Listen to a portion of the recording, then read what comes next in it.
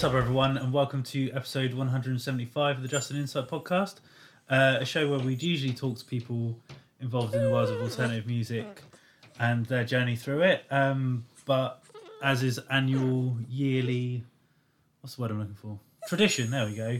I'm sat in my brother's living room, so for regular listeners, they'll know that that means our end of the year, albums of the year list. If anyone can hear a squeak, that's because there's a new addition to the Birkbeck household. Little Reggie Dachshund. So yeah, we're gonna have a little bit of ambience in this episode. He'll wear And himself out. he might chirp in with his own little bits. We don't know. We'll wait and see. But yeah, Ginge, how are you? I'm alright, man. Yeah, I'm good. What are you doing? Come here. Yeah, I'm good. Yeah, I'm full up with pizza, full up with beer. I'm ready to go. I'm ready to sit and chill and talk about music. If you were willing to do that as well, are you willing to do that? In terms of like 2020, obviously it's been a fucking shit year. But like, in terms of like music, there's been loads of really cool music out this year. But have you found the way that you've kind of consumed it differed at all this year? Not really, no. I think I've stuck to my usual roots. Like, you know, I'm not one to be on the ball too much, and like I haven't gone out of my way too much, as I like to say every year, which, like I said, I haven't really broke tradition in that sense. I've just kept up with my usual faves, and like if people chuck new things my way, whether it be on SoundCloud, you know, Bandcamp, all that kind of stuff, I do try to generally take the time out. I mean, I've had extra time this year, obviously, where I've been indoors more, to check out more quote unquote underground stuff, so that's been quite nice, because where usually I've just, you know, I'll stick on 6 music and I'll go from there. So yeah, it has been nice to actually take a bit of time out to find new underground artists and things like that.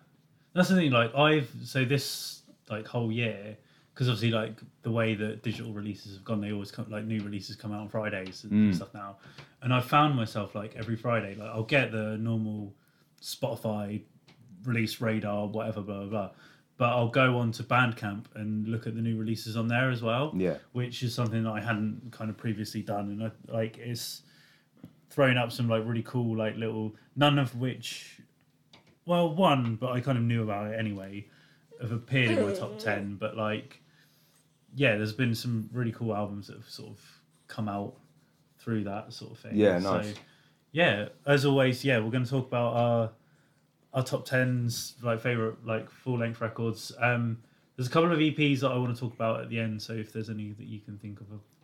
Well, I've got a shitload of honourable mentions, so does that count, I guess? Yeah, so we'll do, like as always, we'll do honourable mentions like before we hit our number one. It's going to be a lot of that. Fucking gnawing on my feet. But I'm going to kick things off. So my number 10 is, the reason I want to kind of kick it off is because it's like the newest release that's in this, and it's only came out. So at the time we were recording this 2 weeks ago, but like I had it a little bit longer because of I get promo copies and stuff, and it sat with me. And like on first, so the album's Reluctant Hero by Killer Be Killed. So I heard that like they released the single, and I was sort of like, okay, like it's a bit kind of rock in some aspects, but obviously it's a super group of like incredible people. It's like Greg Prosciutto, Max Cavalera, Troy Sanders from Mastodon, and Ben Collar. And obviously, like straight away, Ben Collar, I'm like, oh, hello, I'm going to be interested in this. Yeah, sort of thing. yeah, that was my thought as well. Yeah, but like, so weirdly, like I'd heard of Killer Be Killed because of Ben Collar, because he has it in his Twitter bio. And it's obviously has like Ben Collar, drummer of Converge, Mutoid Man, and Killer Be Killed, and I hadn't heard of them at the time. So sort of like, okay, like this was before the record came out. So I thought, right, I'm going to check this out. And it, like, I think their last record was like 2014 maybe. And I was sort of like, I don't get it, because it was very sort of like hard rock kind of thing. Yeah.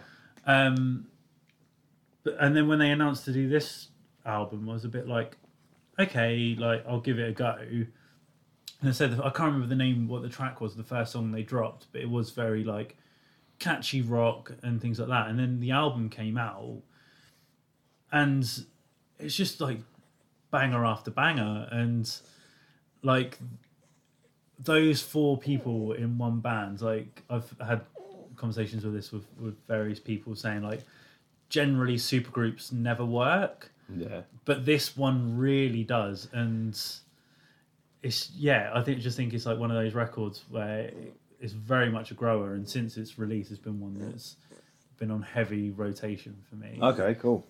And I think like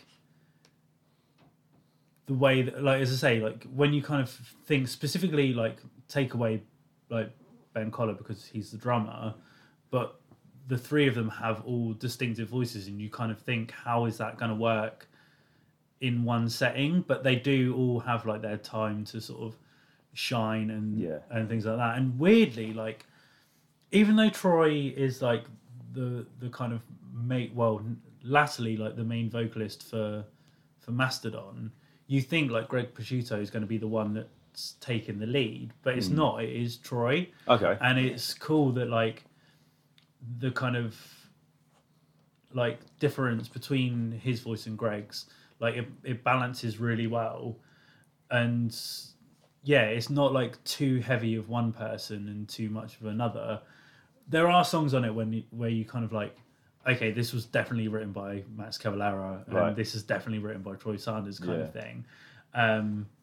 But like the first half of the album, like the first like 3 or 4 tracks, like just run seamlessly into each other, and I think that's like a really good way to kind of start any record. Yeah, because it's like instantly has you in, and like so. That's my number 10. Nice. I mean, I think I maybe checked out. I think they drop a couple of singles. Yeah. I mean, I admittedly I didn't gel with any of it right away. The only thing that really lured me in was Ben Collar, because I'm such a big fan of his drumming. Mastodon haven't really done a lot for me recently, and Max Cavalera, he did like a solo project. Possibly? Well, he did the Cavalier Conspiracy. That's right. It was, where it's him and Igor basically doing their greatest hits. Yeah. And Dillinger Escape Plan is another band I haven't really paid a lot of attention to for a while, so I wasn't really expecting a lot, and I didn't really I didn't really get a lot from what the singles were offering either. Yeah, that's what I mean. Like I was the same. The singles, I was a bit sort of like, okay, this is cool. Like obviously Ben Collar's drumming on it is phenomenal. Yeah, that goes without saying. But then, like I think when you hear the album as a whole, it kind of works as a piece. And I think like to fanboy on Ben Collar a little bit, it's not that his drumming is like stereotypical for the music he plays. Like obviously with Converge is like really fast blast beats and things like that. Then in Mutoid Man, it's still elements of that, but there's like kind of more jazzier elements. Yeah. And with this, it's more like there's some straight like 4/4 beats and stuff on there and things, and it's quite interesting to hear him play that kind of stuff. Yeah. And I think like it gives him an opportunity to almost show off how good a drummer he is, because like with the Converge stuff, you're always kind of listening out for those like really insane like fast bits and the blast beats, whereas this is that's very true. Whereas this is like you can actually hear like how technical a drummer he is and things like that, which I think is really cool. Excellent. Cool, go on then. Right, what's your number 10? My number 10 is quite aptly named The Great Dismal by Nothing. Well, I guess you didn't really touch on it a lot about this year. As I thought I guess in some way I thought you'd give a bit more of a grand old introduction to this year. Well, just to sort of clarify, like what the hell happened this year and whatever, and it wasn't. It sucked. Let's just say that. I mean, we don't really need to dwell on it too much. And I feel like this record was kind of an amalgamation of what happened this year. And I mean, they kind of, from what I understand, they got in touch with producer Will Yip and said, right, it's time for another record. And he said, well, these are weird times. I don't know how you want to play this. So what they did is they locked himself in the studio for like 4 months, and they said to each other, "Let's make the best record we could possibly do." And I honestly think they achieved it. And like, not only is it their best record, and I honestly am very pleased for them all. I know that sounds really odd. Hear me out on this, because like they've all been through so much. If you've read anything about this band, they've had such a story. Like Nicky, the singer, he spent time in jail. Yeah. Their lead guitarist, like he had severe mental health problems, and he had to kind of bow out of the band. You could tell like this band was like his life and soul. So they end up getting in touch with, I think they're probably friends already with Dylan. Is it Dylan? Doyle, sorry, from Cloakroom. Oh yeah. Who actually replaced him. Oh, I didn't realise that. Yeah. So now that obviously they had a bit of a kerfuffle with their ex bass player as well, because he was in the band Weir. Yeah. Obviously, if you know anything about Weir, they had problems of their own as well. So the full lineup now is Doyle from Cloakroom on guitar and Aaron from Jesus Peace on bass. Yeah. And they had their original drummer. So they all got together in Will Yip studio and just locked down with each other for 4 months solid.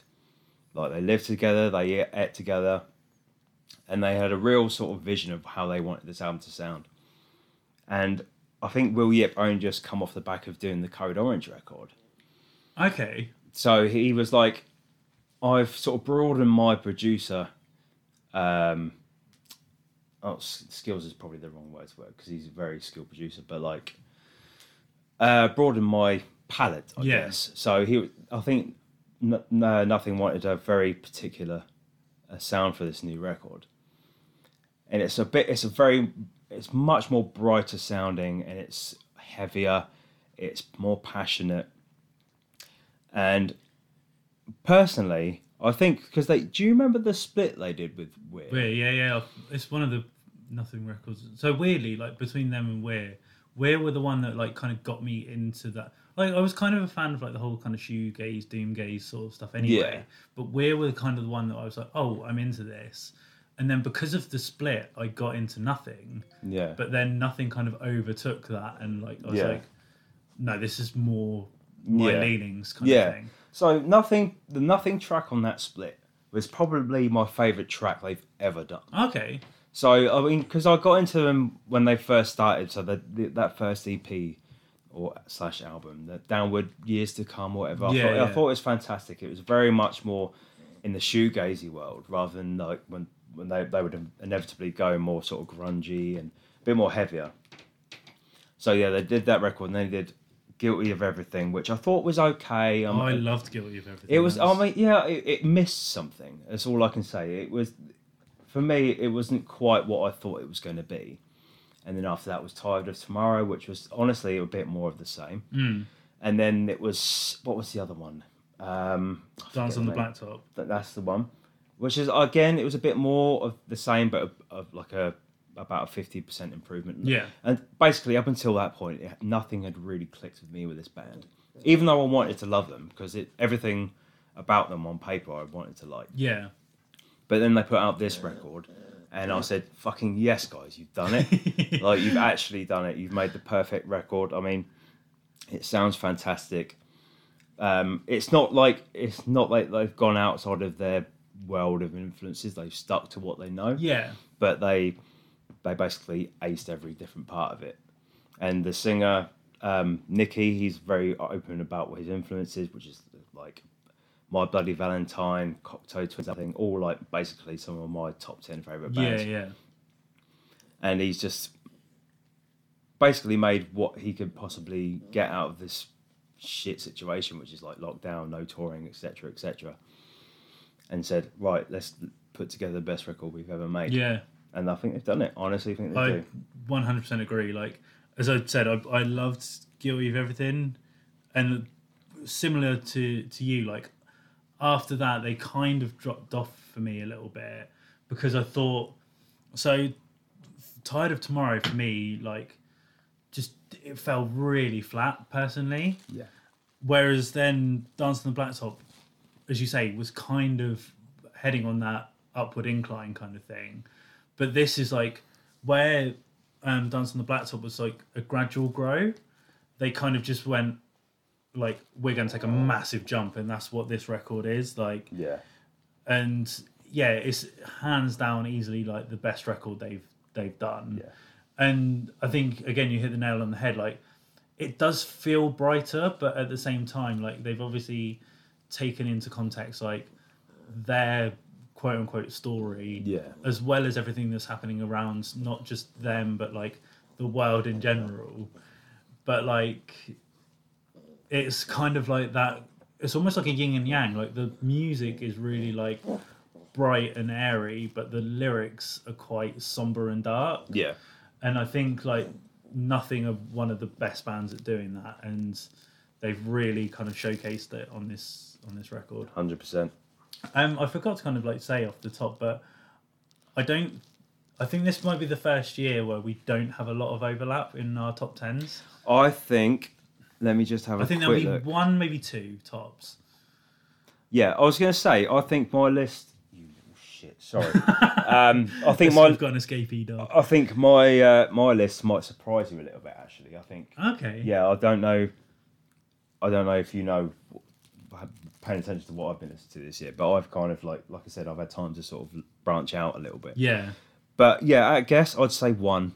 Yeah. Yeah. I think there's two, because there might be one in my top 10 that obviously you know that I like, but you may not have expected to get in my top 10. But Yeah. we'll get to that.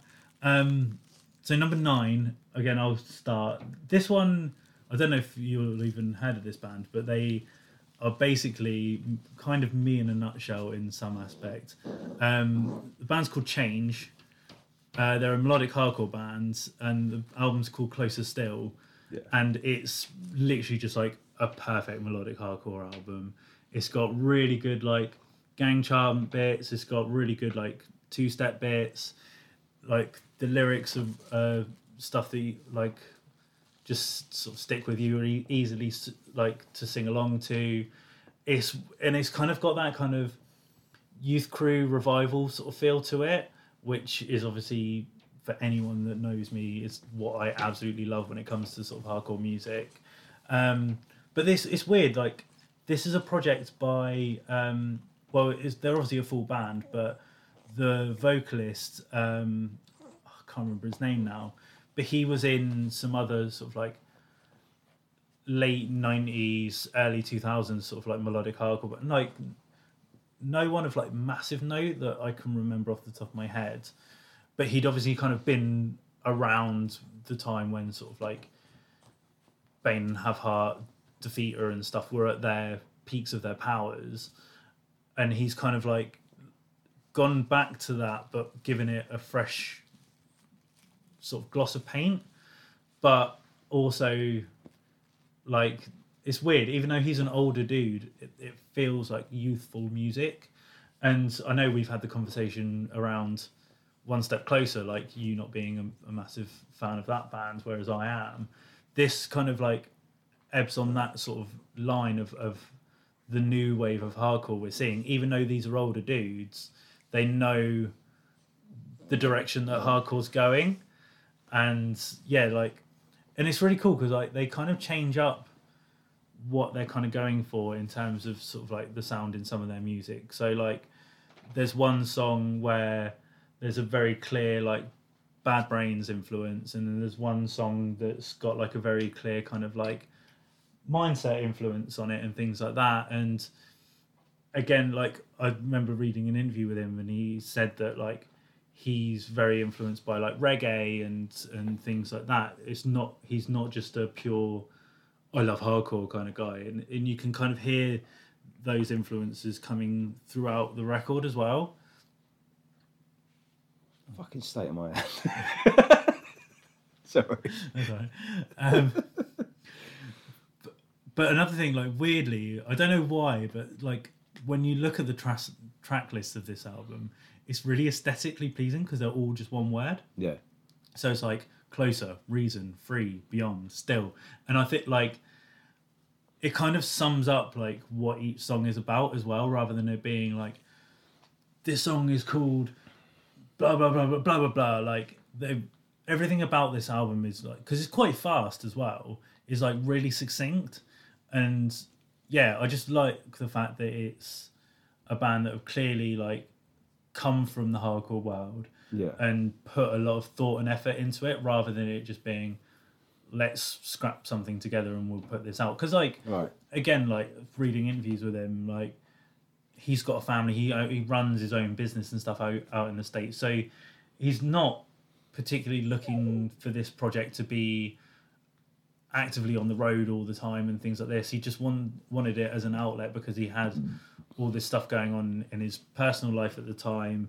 Like, I think he went through like a spate of depression, and like having the band name change is a very like clear signal to that. It's very on the head, but like he said, like that's the point. I wanted it to be that. Yeah. And yeah, I just like straight edge hardcore. Of course, I'm gonna like it. So this is my number 9. Excellent. Yeah, I'll check that out. I don't think I ever got around to giving that a listen, so I will do. Right, your number 9. My number 9 is again very aptly named "Songs" by Adrienne Linker. Okay. So, I think the last time she put out a record was she just missed my list of that year, which is I think 2018. So yeah, otherwise it would have been in my top 10 records of that year, which was Abyss Kiss, which is like, it was just a perfect sort of really melancholy kind of folky kind of singer-songwriter thing. And she then went on to, I don't know if Big Thief formed before or after her solo thing. I'm not too sure what the sort of time frame of that is. But I think Big Thief started making a name for themselves after she did this record. So I knew Big Thief before her solo stuff. Oh, right, okay. Like, Reggie. Yeah, so like I was familiar with Big Thief's music, and then I realised she'd done the solo stuff. Yeah. So I wasn't like, obviously in retrospect I've gone back and checked. I've listened to her solo stuff, but I was more familiar with the Big Thief stuff. Yeah. Oh, sorry. So yeah, I mean, like I don't know if this is a hot take or what, but I honestly think her solo stuff is better than Big Thief. Okay.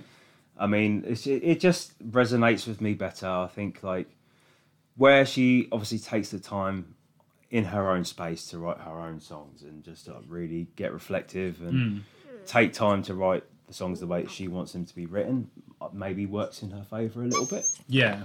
So, and like, because Big Thief put like a big double EP out, LP out last year. Yeah. And I wanted so much to like them both, but it just didn't really happen for me, unfortunately. So, I think I've got a differing view, but that's because I spent a lot of time I can probably imagine.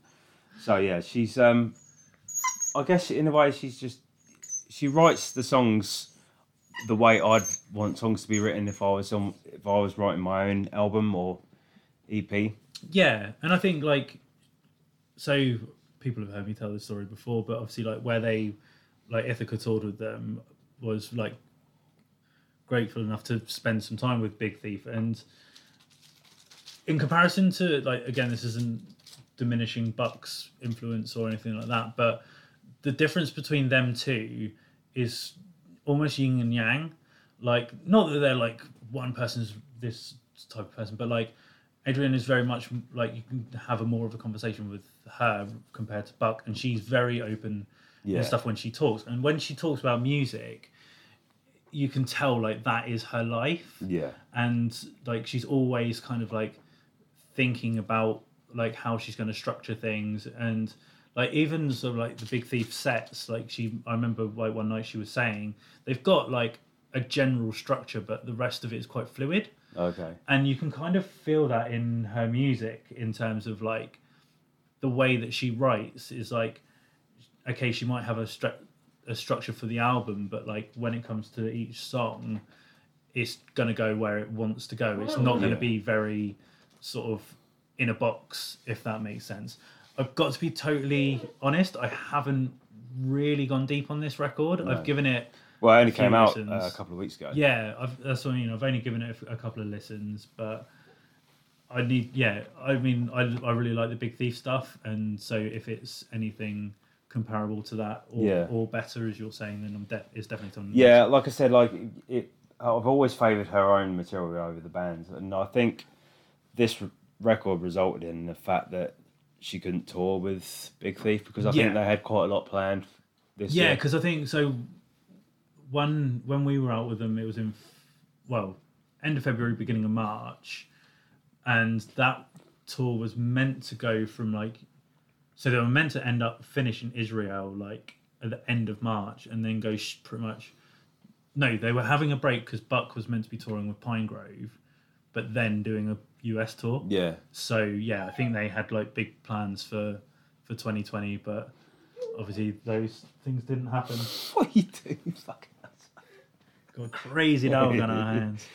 No, Reggie down. So but like I said, the way she just generally writes songs, it comes across so effortless. She obviously got her own style that she likes to write songs in, and the way she writes songs and just the way she plays, it's just so unique, and her vocal delivery and things like that. It's very sort of melancholy, and the lyrics are very personal and shut up. And it kind of reminds me, Reggie. Yeah, so like I said, the way she kind of just generally approaches songwriting is something I'm very jealous of. Yeah. She tells these really personal tales in a really abstract way, and there's just the general lyricism that she comes up with is just I'm in awe of. Yeah. And also the tones of her guitar as well. I don't know what she does to set up her recording process, but it just resonates in a really sort of nice ambient kind of melancholy way. Yeah.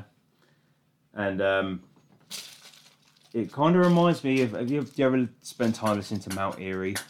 No. It reminds me of Mount Eerie, or maybe someone like Elliott Smith. Right, okay. It's very sort of isolated, and you can tell that that's the way that she wanted it to be. Yeah. And it's not forced either. It's just the way that she was I'm going to sit in this room, write a record, maybe even record it herself. I don't know. Maybe that's what she did. But yeah. It sounds like she just sat in her own room and recorded it. Yeah. But it sounds fantastic. And I think again, I think when we were on tour, I think she said I think she lives with her and one housemate sort of thing. So it might have been the case. Obviously, I don't know the situations they were in lockdown kind of thing. So you don't really know what's going on. Right. We'll stick with you. We'll go with your number 8. Okay. My number 8 is Splinters from an Ever-Changing Face by End. So yeah, like I was saying, it was, I guess in a way you could sort of count them as a super group because they're kind of comprised of different members from different bands. Yeah. But those bands aren't really necessarily bands I'd pay much attention to. The singers in Counterparts, I don't really pay a lot of attention to Counterparts, to be honest. And the guitarist is in Fit for an Autopsy. Autopsy.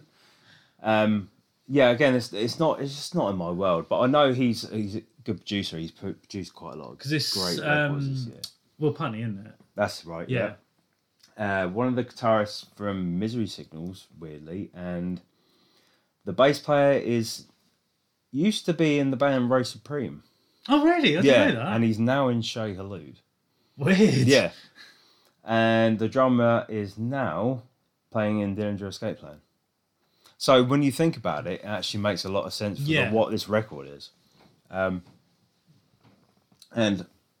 if this record came out in early sort of 2010s, it probably would have been my number 1, to be honest. Yeah. It's just got that grit and passion and hate that I would have loved back then.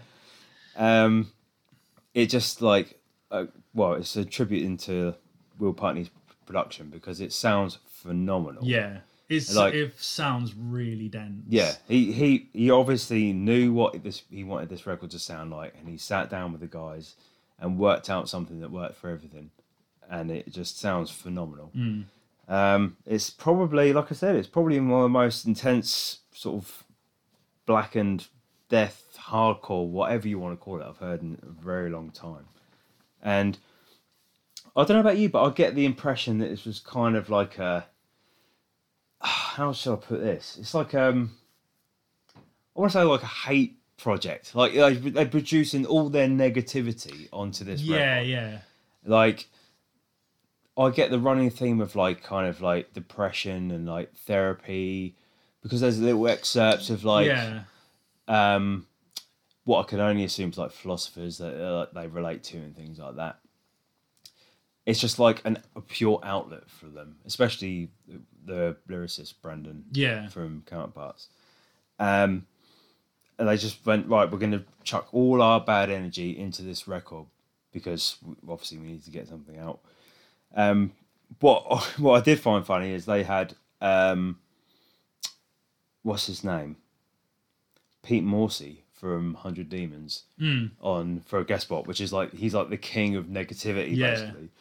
And then later on the record, they get the guy from Oh Brother. Yeah. And because that's one of the slower tracks on the record. Yeah. Which I found was like, he really did a lot for that track. It wasn't like necessarily, oh, we got, I forget the guy's name. The guy from Oh Brother.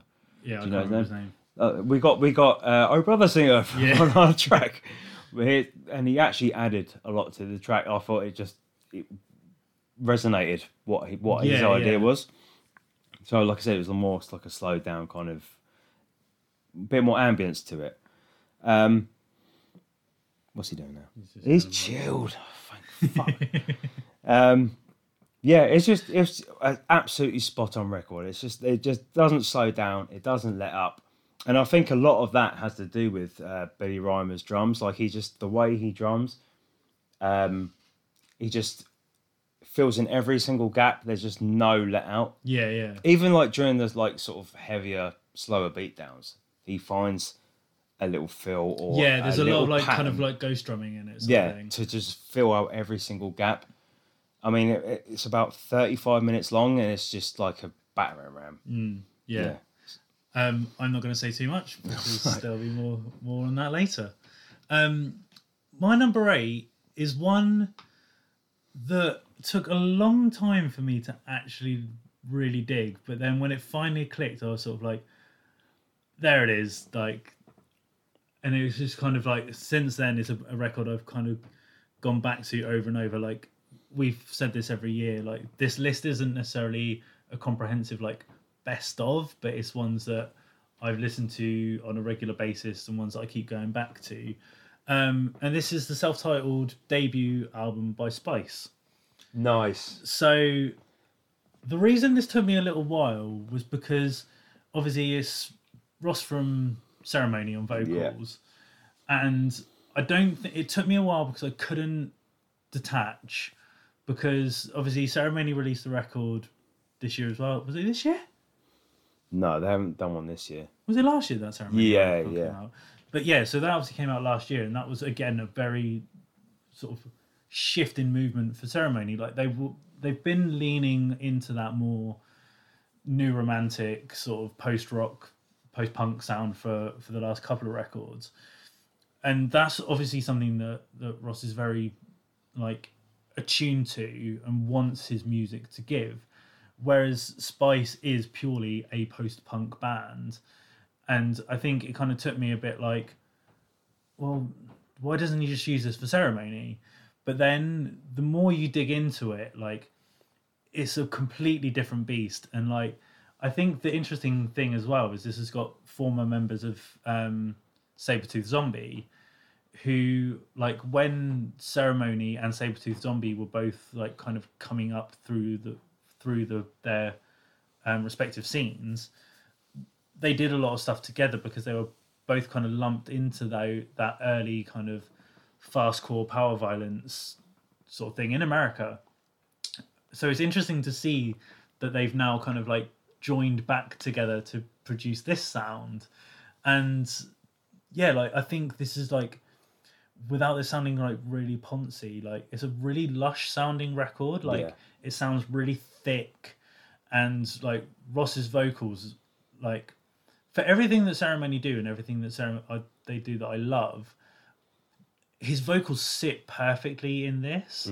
Like it's not like he's not that he does in Ceremony, but it's like there's times where you kind of feel like in Ceremony it's Anthony showing off what he can do from a writing perspective, and obviously where Ross is such an incredible lyricist, sometimes especially in the newer stuff, like it kind of gets a little bit lost for me, whereas this was definitely him being like, not necessarily like this is what I've got to say, but this is the story I want to tell.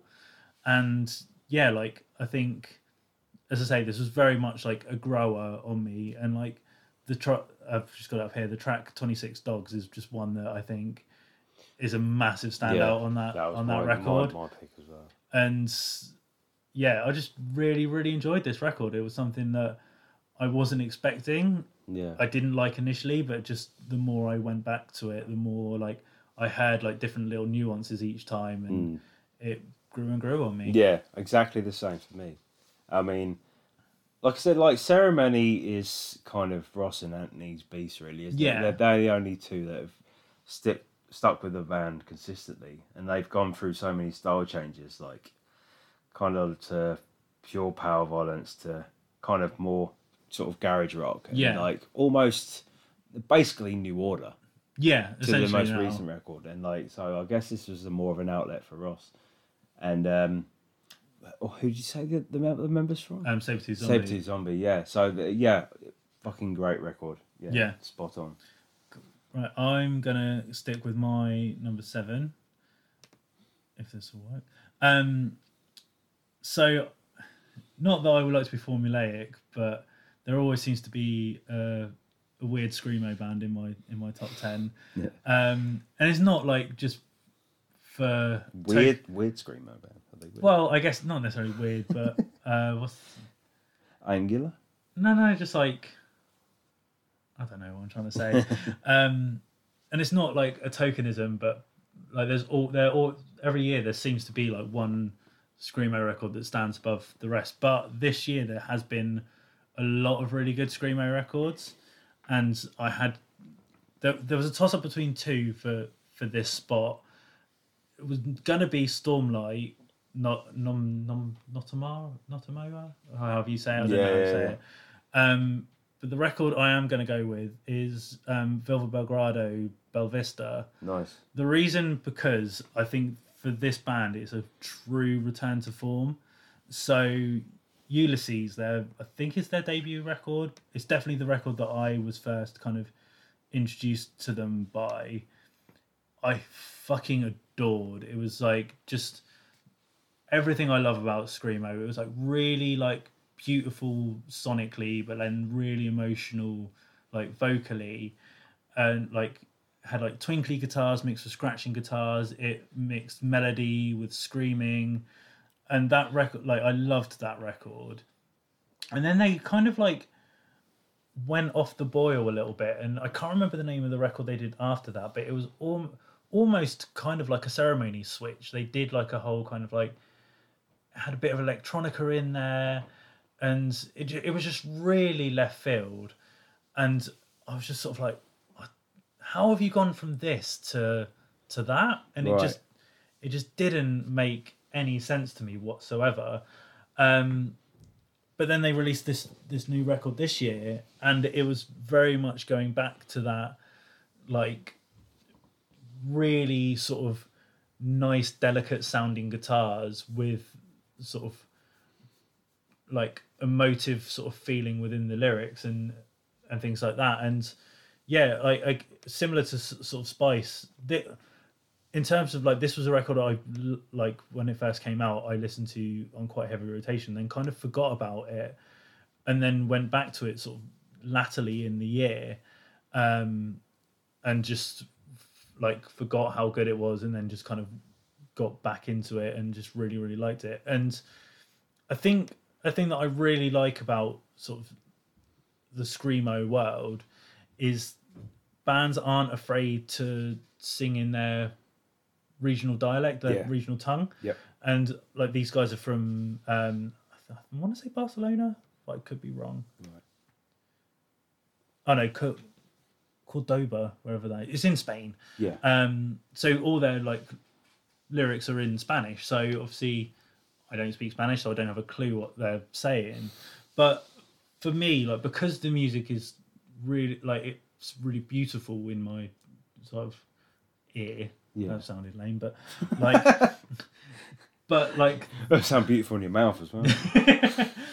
but that added layer of like a foreign language, to me, it suits it better than hearing an English guy or an American guy like with like I know what you're saying, whining, yeah. screaming over Yeah. the top. It makes it kind of like have like a almost like a floating feel, like in Right. not in terms of like you're high, but like it makes the music flow rather than it being like. If we take Loma as an example, Yeah. like I really really like Loma, but like the vocals are really harsh. Yeah. Whereas this is it's delicate Clear. and balanced and clear. Yeah. Yeah, It's like Ditro. They yeah, remind me of that a lot of that. yeah. And yeah, as I say, I just think this was a really like good return to form. There's still like kind of like indie elements to it, which I think is really good because it's not a heavy record, but it's definitely still got those leanings of kind of punk and things like that. So Yeah, nice. yeah, that's my number 7. Fair. I'm actually really gutted, you know, the Stormlight record. I was actually really looking forward to, like, bringing that on you to be like, oh my god, I've never heard this. But apparently you do know it. So that's... Is it quite generally well known, that record then? Because the only reason I know about the record is I followed the guitarist on Instagram. I think like within like screamo world, Oh damn! it is quite well known. Yeah. I was really looking forward to just pouncing that on you. Damn, okay. So yeah, what's your number 7? My number 7 is Descendants of Cain by Car. I have no idea what this Car is in Ka. Okay, still no clearer. Okay, Car is a hip hop / rap producer from Brooklyn. Okay. He's got a very, let's say, unique style, and it sits perfectly with me because this record in particular. So he did another record. He's done a couple of records under the name Car, but he also done another record under the name Hermit and the Recluse. Okay. Does that ring any bell? Yeah, vaguely. Yeah. So Hermit and the Recluse record, Orpheus, was setting up for what Car was going to be basically. Okay. Which is like basically very sort of. It had a very Brooklyn sound. It was very sort of poetry heavy. It was very personal. And you could see he was trying to find his craft. So, and then he became Car, made another 2 records, and then made Descendants of Cain, which came out this year. And I think he's basically openly admitted he wants to strive to be a great writer. That's Right. his main intention. And like poetry is his sort of main trade, if you like. Yeah. And production wise is kind of like, you can tell he knows what he wants. He's got basically there's hardly any drums on this record. Okay. So it's unique in that way, and I guess that's kind of what drew me to it, because I've always loved my hip hop with a sort of more moody, dramatic Yeah, vibe. yeah. And like the production on this is very sort of cinematic. It's got lots of. It's got, like I said, that Brooklyn sound. It's got kind of you can almost hear like what the streets would sound like if you went out to Brooklyn. Right. Yeah, yeah. Like it was kind of like a. I thought you mentioned the streets in the band. No. Well, it's in Mike Skinner. Yeah. Yeah, he's just round the corner chilling. Like if you watch a film or something like that, and you like a old 80s kind of Spike Lee movie, you kind of this might be what that sounds like a little bit. Right. Yeah, yeah. I get you. But it's like it's all his own beast, and he's kind of opened up a lot in this record, and I think that's what drew me more to it. how sort of he can interpret a quite personal story in these like really poetic ways, and deliberately like and deliver it fluently. Yeah. And that's really hard to do, and I think that's what a lot of rappers strive to do nowadays. Because I mean, it's let's face it, a lot of hip hop and rap is kind of oversaturated. I was just about to say, it takes something quite like not necessarily unique, yeah, but it takes something sort of different to sort of stand out from a crowd, unless you're kind of like one of the quote unquote big boys, sort of thing. Because I was going to mention actually, because the toss up in this slot would have been the Rap Ferreira record, which is AKA Milo, AKA Scalps Hotel. I didn't know that's the new moniker he was going on. Yeah, that's he released a record this year, which was also fantastic, and I really couldn't decide between the two. Yeah, but I think just purely I had to make a snap decision on what I listened to more, which was this record. And like the title, Descendants of Cain, like there's references to Cain and Abel, and like how he tries to come to terms with Christianity and things like that, and about how the whole biblical aspect of how he was raised and things like that. But yeah, again, like if you're going to compare something like this to the Rap Ferreira record, I mean, they are similar, and it's kind of what I love. Both records are what I love about hip hop. I'm kind of cheating in a way a little bit because I'm mentioning two records in one slot, which I like to do a lot on this podcast. But yeah, again, if I'm going to be 100% honest with myself, this record would sit in the slot better than maybe that record. Yeah, just purely because I listened to it yesterday. And it kind of sounds like it would fit similarly to this. But have you heard the Riz Ahmed album?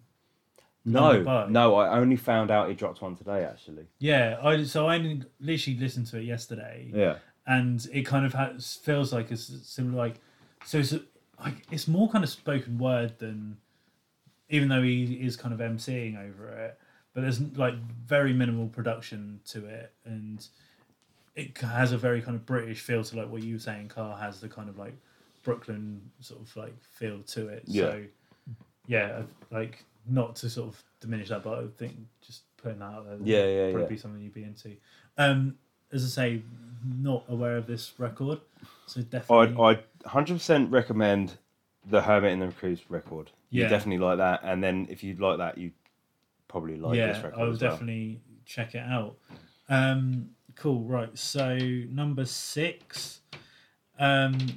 This is one for me that I wasn't like. This is no disrespect to the record, because obviously I'd fucking love it because it's in my top 10. But like when this was announced, it wouldn't necessarily have been one on my radar. But it's another self-titled debut record, but it's by the band Dream Nails. So I was aware of Dream Nails, like they are kind of like in that sort of queer punk scene that's really thriving in the UK at the moment. And they like, I was familiar with their EP and was a fan of it, but wasn't like massive on it. But then this record came out, and I remember like the day it came out, I gave it a listen, and I was like, oh, this is a really fun record. And then kind of sort of didn't really do anything of it. And really, it's because of this podcast that I kind of dug into it a bit deeper, because I was given the opportunity to speak to their guitarist and songwriter Anya. So in preparation, had this record on a lot to kind of obviously get a bit more sort of feeling for it and so on and so forth. And just like after that, it's just been one that's been on heavy rotation. Like they address a lot of sort of really kind of like prominent themes, like social issues, especially sort of around like diversity and like trans rights, women's rights, and things like that. But they do it in like almost like a tongue-in-cheek kind of way. And their music as well, it's not just like quote unquote punk in terms of like being sort of aggressive and heavy. It's almost like, I know that some people think this is a dirty term, but it's almost got like a pop punk sensibility to it, in terms of that it's like really like upbeat and light, and like everything they do like on their social media and like music videos and stuff, they bring a positivity to what they're doing because they know what they're talking about is quite like standoffish in some aspects. As I say, like it could be read as like, oh, I don't want to kind of hear about that kind of thing. Yeah. But they do it in just in such a fun way. Like all the songs are like really catchy. Like even now, like just talking about this, I've got one of their songs going around in my head, kind of thing. The other thing, like obviously, I can't relate to it completely because they're talking about it from a woman on woman situation. But the song Takes Me Back like fucking hits hard because it's about like obviously trying to hook up and like dating, and there's a lyric in it which I think is just brilliant. Is like talking about texting someone on WhatsApp and then all of a sudden them ghosting you and you just get the 2 blue ticks and it's like, oh mate, I fucking feel that sort of thing. So that like that's cool. But that's what I mean. It's it's that kind of like, it's talking about Hike, but in a funny way. Yeah. And it's in a term and a way that like a lot of people can relate to. Yeah. But then on the complete flip side, the way that the song, the record ends, is called "Kiss My Fist," and it opens with. Do you remember a few years ago now? There was that horrible attack in London of those two. I think both of them were Polish, or one of them was Polish. Like a lesbian couple were on a bus in London, and they got like accosted by a group of guys, and they were basically like trying to force them to kiss, and then they got beaten the shit out of. Yeah. So it opens with that sample of the news broadcast of that, and it's basically like the theme of the song is like the kind of what's the kind of word I'm looking for? Like the stereotypical view that men particularly have of lesbians, of being like lesbian porn and things like that, like it being this fantasy of like kind of like, oh, I want to be involved in that, like that kind of thing. But then in reality, when you're faced with a lesbian couple, you kind of turn your nose up to it and obviously become homophobic. Okay. So it's that kind of juxtaposition, but the chorus of like literally you can imagine it like at a show, like all these women like just screaming "Kiss My Fist" is just like, you can imagine that being kind of like a goosebump moment sort of thing. And I think just as well, like this band kind of gets lumped in, as I say, that whole sort of queer punk scene.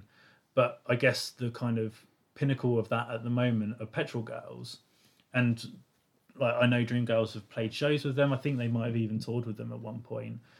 But where Petrol Girls is aggressive and very on the nose, this is, I seem to be saying it a lot, but like the yin to their yang in terms of like they're still talking about the same issues, but they're doing it in a fun manner. And I think that will endear a lot more people than the Petrol Girls stuff. I love Petrol Girls, like, and the new song that they dropped literally yesterday, I think it was, is really cool, and it's around the whole solidarity, not silence stuff that Ren's doing at the moment. But again, it is that like Petrol Girls are a lot more like openly political, whereas this, I think people will engage with it more because it's fun and airy and poppy, and rather than it being like we're women sort of thing, like it's, which like I'm not diminishing that at all, but it's nice to see it having a different coat in some aspects. And yeah, like this is one that I just kept going back to, and is probably the lightest, most sort of like upbeat record on my list. Okay, nice. Yeah, I'll follow that under We'll Check Out. Cool. Your number 6. My number 6 is On a Tricks Point Never. It's the record is called Magic on a Tricks Point Never, but I think that's a bit lame, so I'm just going to call it Magic. Okay. Again, I've never heard of this. Are you serious? Yeah. Come on, bro. Oh, come on, boy. You were doing so well. He's talking to the dog, not me. You were sheepy. There we go, good boy. Anyway, so On a Tricks Point Never. Basically, very synth-focused producer. Has been in the game for quite some time now, and he's earned his chops for about sort of 8 or 9 years. Mm. So, like I said, he started out kind of more synth based, and then he gradually got more sort of a bit more ambient, a bit more noise based, and just generally a bit more abstract. So I think you'll find, if you want to speak to anyone about Onyx Point Never, like your average noise fan would probably have heard of him. Okay. So, you got your average kind of Merzbow fan Right, might have heard okay. of Onyx Point Never. But like I said, his early days was very sort of 80s synth based.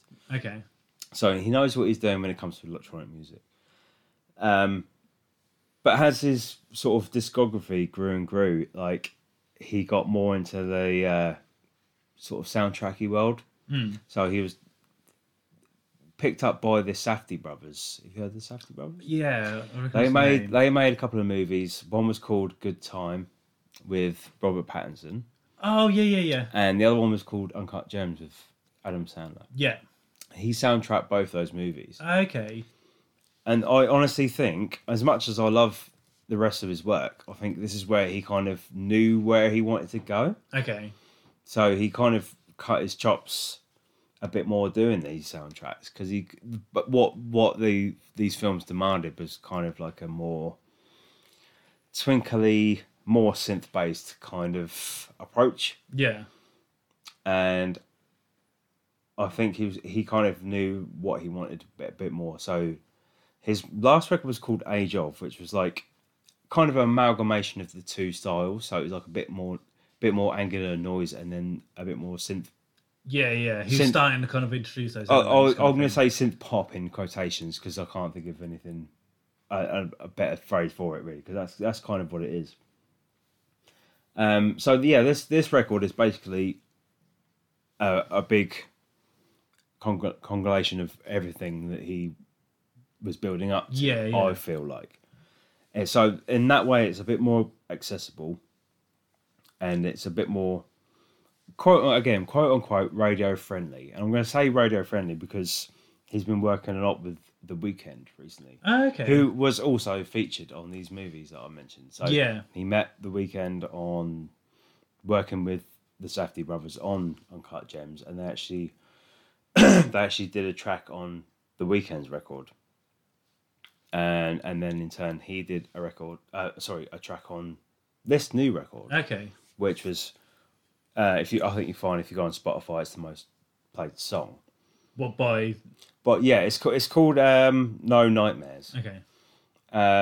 So yeah, that is currently OPN's most played song. So yeah, it's basically it's more like I said, it's more radio friendly. It's more sort of accessible in that way, and basically the general theme is kind of like radio. So as soon as you press play, it's kind of like you're tuning in and out. Right. Okay. But it's like What is in like as a sample? yeah, like an old school AM FM radio. But it's like you're tuning in and out of hell. Okay. That's the only way I can describe it. It's like some of it's really disorientating, some of it's really nice and melodic, and then all of a sudden it's just pure static. Yeah. So again, it's you're getting the roots of his noise project. Stuff, yeah. But then at the same, it's just like really nice synth keys to kind of balance it all out. And in some way, I was kind of saving a spot in my top 10 for this record because I knew it was going to be great. Yeah. Because he dropped, not long after he did the soundtracks to the movie I mentioned, he dropped like 3 tracks off what this record was going to be, and he called it an epilogue. So it was almost like he was going to tell his own story. Right. So it gave intrigue to what this record was going to be, because it was like 3 tracks, and it was like an intro, a prelude, and then a proper single. And I was like, okay, right, so that's cool. So the single that he dropped was like one of my favourite things of this year. Like, it's one of my most. It came up on my Spotify Wrapped. Yeah. So I was like, okay, obviously I'm going to be mega excited for this record, and it kind of delivered everything I wanted to hear. Basically, like the sheer creativity of it.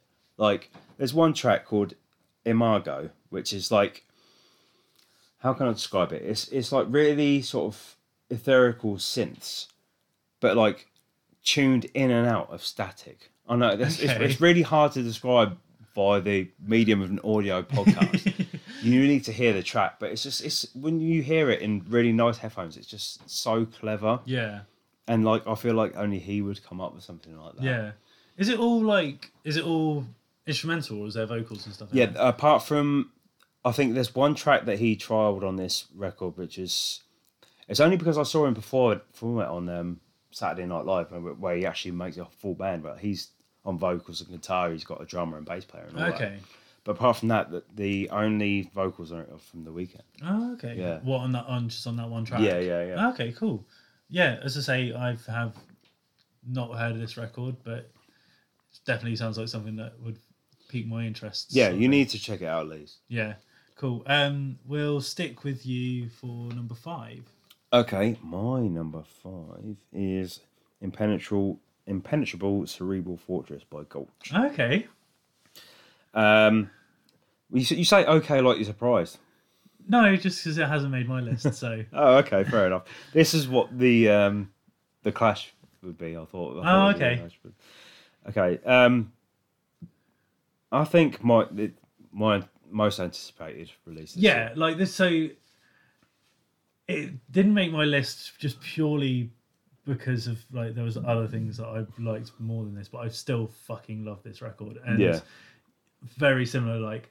As soon as like they were putting out like the promo stuff last year, I was just so hyped for this record. Yeah. So yeah. Yeah. Carry on. No, it's cool. I thought I better clarify really, because like these aren't 10 records ordered from 10 to 1 that I really enjoy. Yeah. These are just 10 records that I just, for some reason, clicked with or related to in some way, or played the most. Yeah. So when this record dropped, I was like, is this going to be one of the records that I absolutely love and just repeat and repeat? And it turns out it was. Because purely because it's only about 10, 15 minutes long. Yeah. But they class it as an album, so I'm going to class it as an album.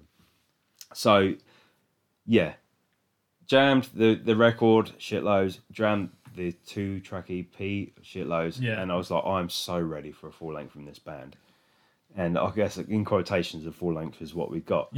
And like, for me, it's not necessarily how it sounds, it's the fucking attitude of it. Yeah. It's the venomous bite. Like, it's rare that bands can pull that off so well. Yeah. And especially like recorded sort of thing. Not only recorded, but in hardcore in general. Yeah. I think hardcore has got I'm going to sound like such a fucking Twitter nerd right now. It's got so saturated and so like kind of, oh, I did this and I did this better and all this bullshit. Yeah. Fuck all that bollocks. Gulch came in and said, here's 7, 8 tracks of just no nonsense. Here you fucking go in your face. Just like, I feel like a lot of hardcore these days kind of try to outdo each other in the ways of, oh, we're going to do this heavier. We're going to do this but better. We're going to do this but with more breakdowns. And Gulch come out and just push everyone out of the way and go, fuck you, here's 8 tracks of just blast nonsense. Yeah. Not nonsense, that's the wrong choice. But sound-wise, like, they remind me of like a early kind of Youth Attack band. Yeah. Meet with like someone like Jesus Piece. Like a heavier take on the early Youth. Say, take, I don't know, like Das Oath, someone like that. Yeah. And then tune the guitars down to like B. Yeah. That, to me, that's what they've done. Yeah, I think like for me, it's kind of that, but it's also like there's obviously elements of like where Full of Hell started from, that kind of. I was going to say like this on my list. I mean, not much in the way of like truly professional vocalists, but I was going to say this is the best vocal performance on a metal and hardcore record. Yeah. Oh yeah, definitely. Like, and he really reminds me of the guy from Full of Hell. Yeah, and I think like as you say, that kind of like venom in it is one of the, like when it just kicks in. Like, there's no sort of like tartiness to it. It's literally like you're gonna get punched in the face for 15 minutes. Enjoy it, sort of thing. Yeah. But I also think like it's really interesting that one of the standout tracks, if you can kind of call it that, from this record is a cover. Like, so "Sin in My Yes. Heart," like the last Yeah. song, they completely like throw a bit of a curveball and slow things down, and like just going on the vocal performance, like it kind of shows that this dude isn't just all growl. Yeah. Because he kind of shows a different side to his vocals in that track. And I think like it goes without saying, the drumming on this is just next level ridiculous. Like, Well, I guess if you take out the cover, it's essentially 8 minutes of their own music. yeah, So no, it's not their debut, is it? They've released it. So it's their second record, isn't it?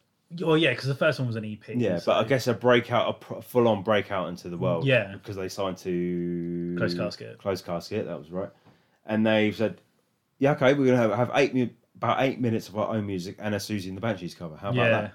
Do you know what I mean? It's just the fucking attitude of that. It's just like, yeah, fuck you. But I think like also to go with that attitude, like how everything around this release went was just fucking like, so a lot of people kind of have argued like they're a hype band and stuff because of like things on like Twitter and things like that. Yeah. And obviously they did that like anime the hoodie that Oh, kind of like went everywhere after was it FYA they did that for? I don't know. So like there was a lot of kind of like naysayers, I guess, in some aspect. But then like upon like the release and the sort of announcement of this, it was just so well done on all aspects. Like Closed Casket were like, Gulch record out tomorrow, essentially. There was no no build, nothing.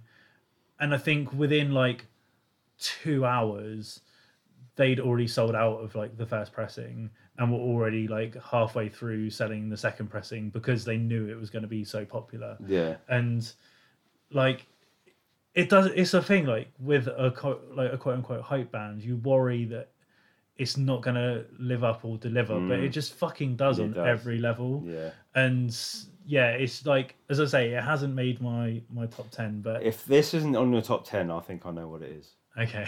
I'll just leave it at that.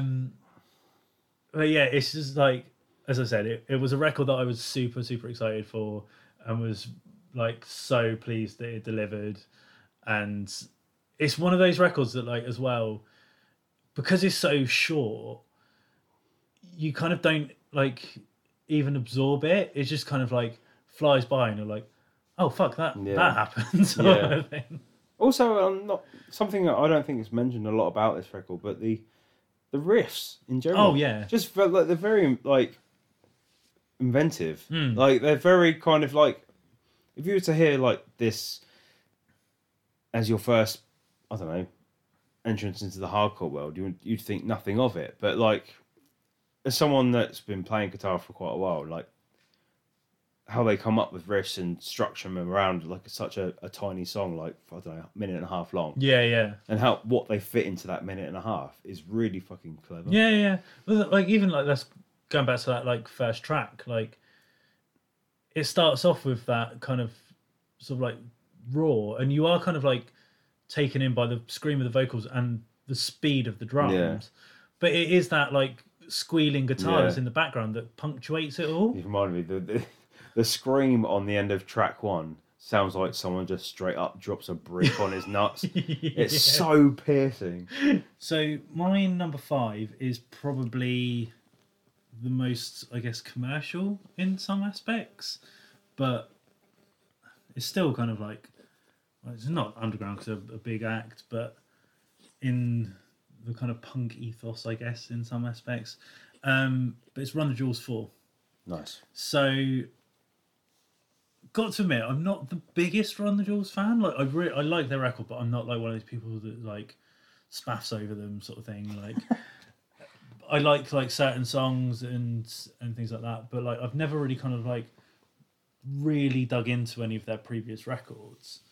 But this one, I don't know, like whether it was just like perfect timing or things like that. Like when it came out, just like it just seems like the perfect sort of hip hop record in terms of, and I think like they've always been a good duo of Killer Mike and LP, and like this isn't to diminish anything they've done in the past, but it feels like this record was very much like them wanting to show their personality a bit more as a duo rather than two artists coming together, if that makes sense. Okay.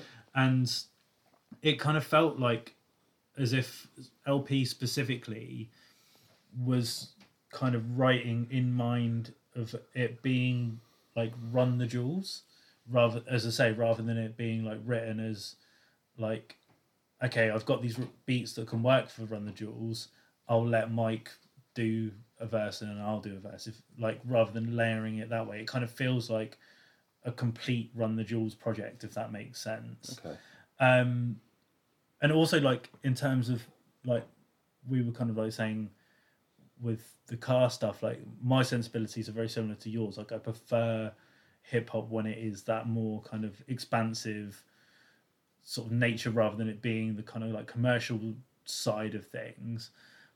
But my into hip hop was always kind of like Wu-Tang and Eminem, and I feel like LP's kind of, especially within the production of this, has kind of gone to that like old school hip hop mentality. Like some of like the beats in this feel like some like on I think it's on Ooh La La, like there is a drum beat and synth line that goes through that could easily have been picked off an old like disused Wu-Tang track, which I think is really really cool. Weirdly, obviously, like it's not weird because it just shows how like prevalent this issue still is. But obviously, this record came out amongst when all like the Black Lives Matter protests and stuff were going out, and obviously a lot of the lyrical content felt like it was written for that. But they came out and were like, nah, this was like written and recorded nearly 2 years ago. Yep. So it just goes to show that issue isn't going away anytime soon. And also going back to that kind of like old school like hip hop mentality, I can't remember. Just is the track that has Pharrell and Zach De La Rocha on it, and Zach De La Rocha is a frequent collaborator of Run the Jewels, but it's almost because they've kind of introduced Pharrell into it as well now. It kind of feels like they're building this almost hip hop collective like you would have on the old school hip hop days, like your NWA, like your Wu-Tangs. Yeah, I didn't think about it that way. And I think that's a really cool. Like, obviously, like it will always be LP and Killer Mike, but it's nice that they've kind of added that string to their bow if they want to sort of expand it that way and things like that. And yeah, like I think as well, like this record really kind of cements like, so when after I listened to this, I went back and listened to some of their solo stuff respectively, and it like for the Killer Mike side of things, like he's always been a really strong speaker. Like we obviously even saw during the sort of protest stuff, that speech that kind of his that went viral. Oh yeah, it's very very well executed. Yeah. But when he translates that into lyrics, it seems to hit 10 times harder. Like whether because it gives him a bit more free reign, like because when he's speaking in public, he does come across really well spoken and personable. Whereas in music, it's almost like the shackles have been taken off. And in that song, Just Again, like the repeat lyric of looking on these Slave Masters on your dollar or whatever it is, it's like, and to hear like the 4 different voices say that is just like really like, as a white person you're like, oh, fuck, that's like such a hard lyric.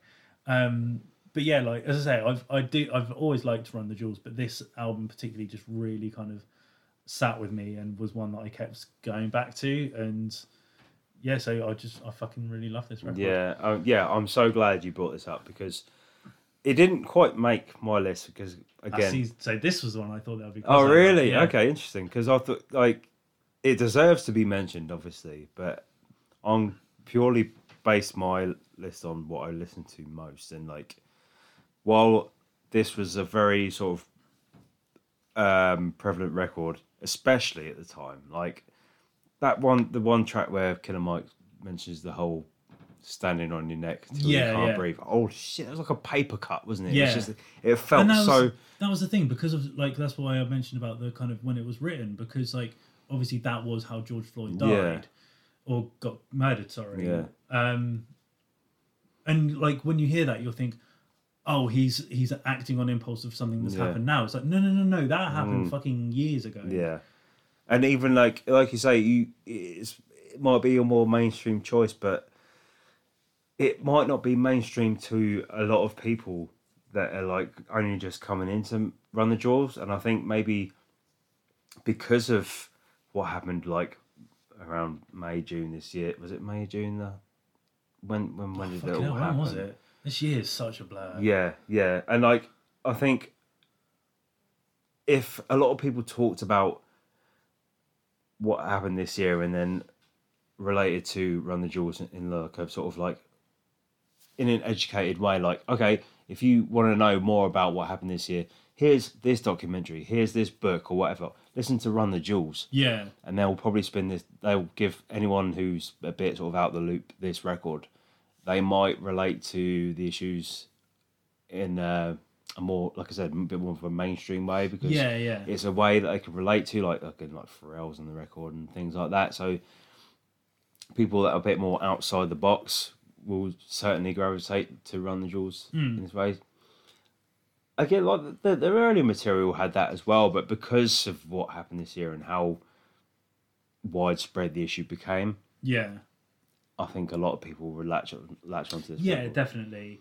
But I think like as well, like, just because obviously it's got those elements to it, I think they've obviously tried to kind of find that balance of like, rather than it being like a completely like outwardly political record, like a song like Ooh La La, like that's like Radio 1 basically. Yeah, but it's also like it shows they're not afraid to kind of dip their toes into that world. Yeah.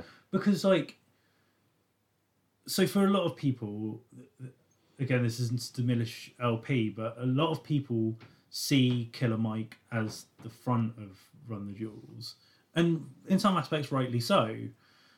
But for them to put a song like Ooh La La as like one of their focal tracks, where it's essentially LP not really rapping, that chorus, he doesn't even really sing it, it's just sort of like said over a piano. Yeah.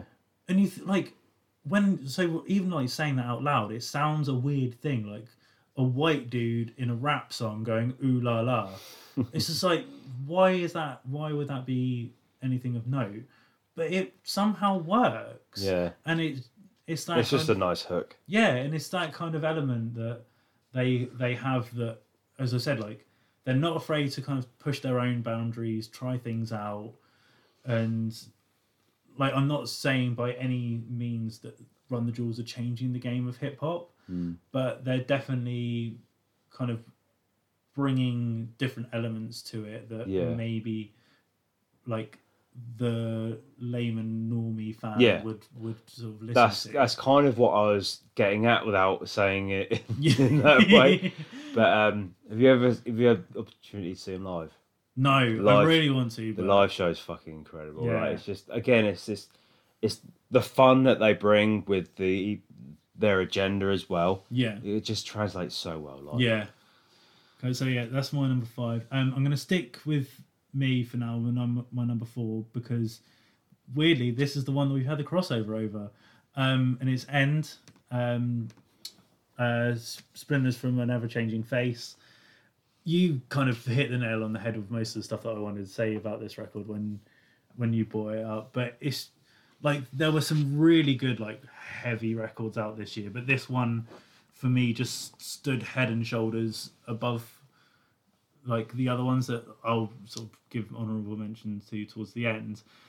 But like, it just comes in so angry and violent, and like we've mentioned earlier, like Will Putney's production to it, it just makes it like it feels really dense and thick. Yeah. And like It just doesn't give you room to breathe. yeah, and that's like when I was kind of making my notes, that was something like you can imagine like if this was an object, it would just be like an anvil on your chest, like because like it doesn't let up. It just feels really heavy, but it's not in an ignorant way. Like, so I'll give one mention to an album that I did like that kind of in this vein, but the new Zabalba album, like that is a fucking heavy record, but it is heavy in an ignorant sense because like it's just so down tuned. But that's what Zabalba do. That's what they're known for.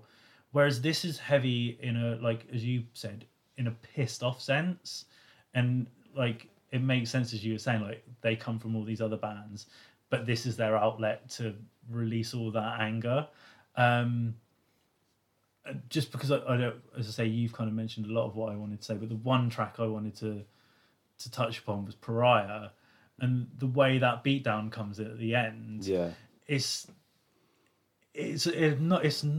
is a beatdown where you can imagine like live, like people are going to go fucking mental, but it's also like I know that the what like I can't remember the exact lyric, but it's like Pariah, my like your fucking end or something like that, and I'm not sure if it's done consciously or subconsciously, but the fact that like it's your fucking end and obviously the band name is End, it just kind of adds an added potency to it.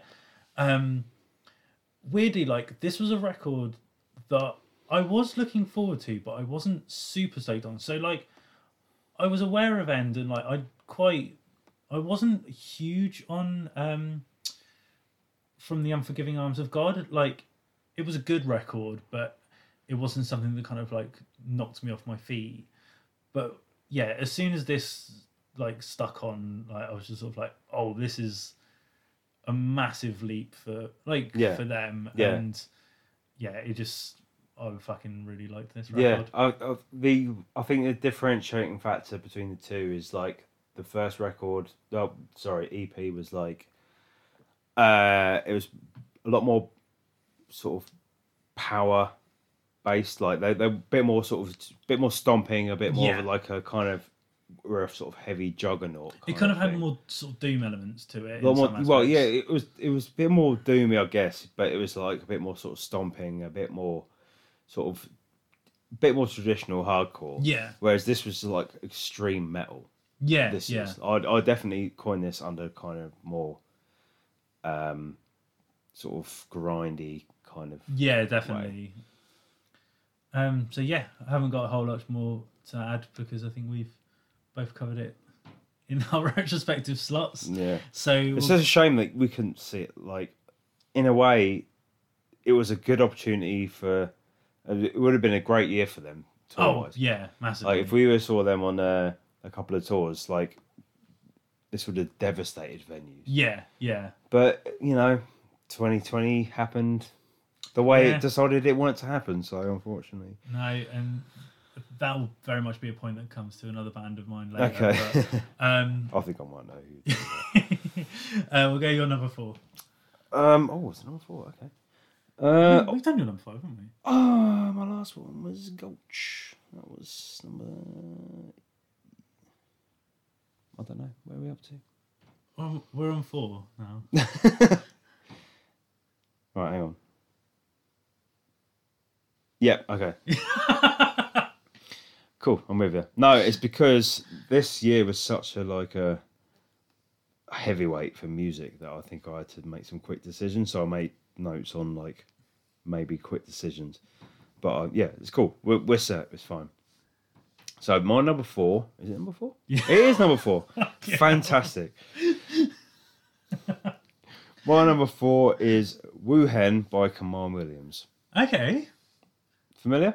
Yeah, it's not one that I kind of really listen to loads, but I listen to it shitloads. Like, well, I'll start off by saying it was basically my lockdown record. Okay. Because I jammed it like pretty much non-stop. Yeah, yeah. And I kind of had to step away from it a little bit because I just, you know how you get too familiar with records and you just had to walk away for a bit. Yeah. And it wasn't until like we started getting these lists together, I was just like, okay, this definitely deserves a place in my room. And then these past couple of weeks, I've just listened to it again non-stop, and I can only describe it as a musical equivalent of a milk tray. It's just that smooth. It's just that cool, smooth kind of texture of a milk tray. So good. Isn't it though? Yeah.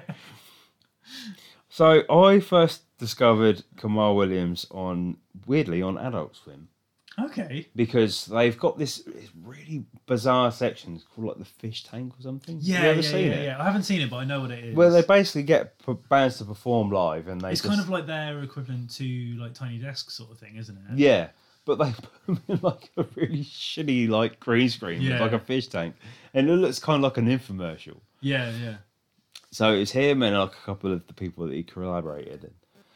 And so I was like, okay, this is definitely my jam. Very kind of smooth sort of jazz element. So obviously I was looking forward to this record. And like just from the opening harp strings, I was just like, oh, I'm going to love this record. And I did, man. Like it's so kind of, it's so chilled and calmed and relaxed, and I think that's kind of what got me focused in lockdown, because believe it or not, I didn't sit around with my pants playing games all lockdown. Yeah. I actually wanted to do some stuff, so I actually focused on some projects, and I feel like this kind of centered me for a lot of that. Yeah. And it's kind of like, if you're going to get into the nitty gritty of the album, it's kind of, I can describe it as like it has influences going back from like very early like jazz pioneers such as like Charles Mingus and I can't remember who else I was going to mention, but like up to like a bit more modern influences like Flying Lotus. I was going to say, like, I kind of get the sort of Flying Lotus vibes to it. Like, it's not to the, like, not the Flying Lotus. Flying Lotus is extreme. No. But you can imagine, like, Kamal Williams sees Flying Lotus as an extreme version of what he does. I was going to say something along those lines. Like, he obviously, it's in his world, but he was like, no, this is, I'm going to make my own interpretation. Yeah, of it's what kind of that like is. he's like deconstructed what Flying Lotus does and put his spin on it. Flying Lotus can be quite sort of in your face and quite intense, whereas he's sort of stripped a lot of. Again, like I'm not sure if he even notes him as an influence, but he knows what his musical world is, and he pulls what he does from that and puts it into his own kind of thing, and makes it his own. And like I feel like a lot of this is because he lays a lot of the foundation for his tracks on it, but it's the collaborations that he has on the record which stand out a lot. Like the jazz drummers, like the drum patterns are just insane. Like you just like, I can't even imagine playing along to some of the stuff that he plays along to. And like when he brings into like the flutes and stuff like that, and it's just like, it's almost like I picture myself sitting at the window when it's raining, just with my fist on my chin, just looking out while this record's on. It's just so like, it's so that mood. Yeah. And on a rainy day, as a single raindrop treats down the window. Yeah. I mean, because this kind of works in with what one of my other albums was going to be, which was inevitably pushed out. But just this on a sonic level, like the jazz element. You remember the film Whiplash? Yeah. I almost hear J.K. Simmons shouting in my ear, going, "It's not my tempo, not my fucking tempo." It's so like, it's so that energy. Yeah.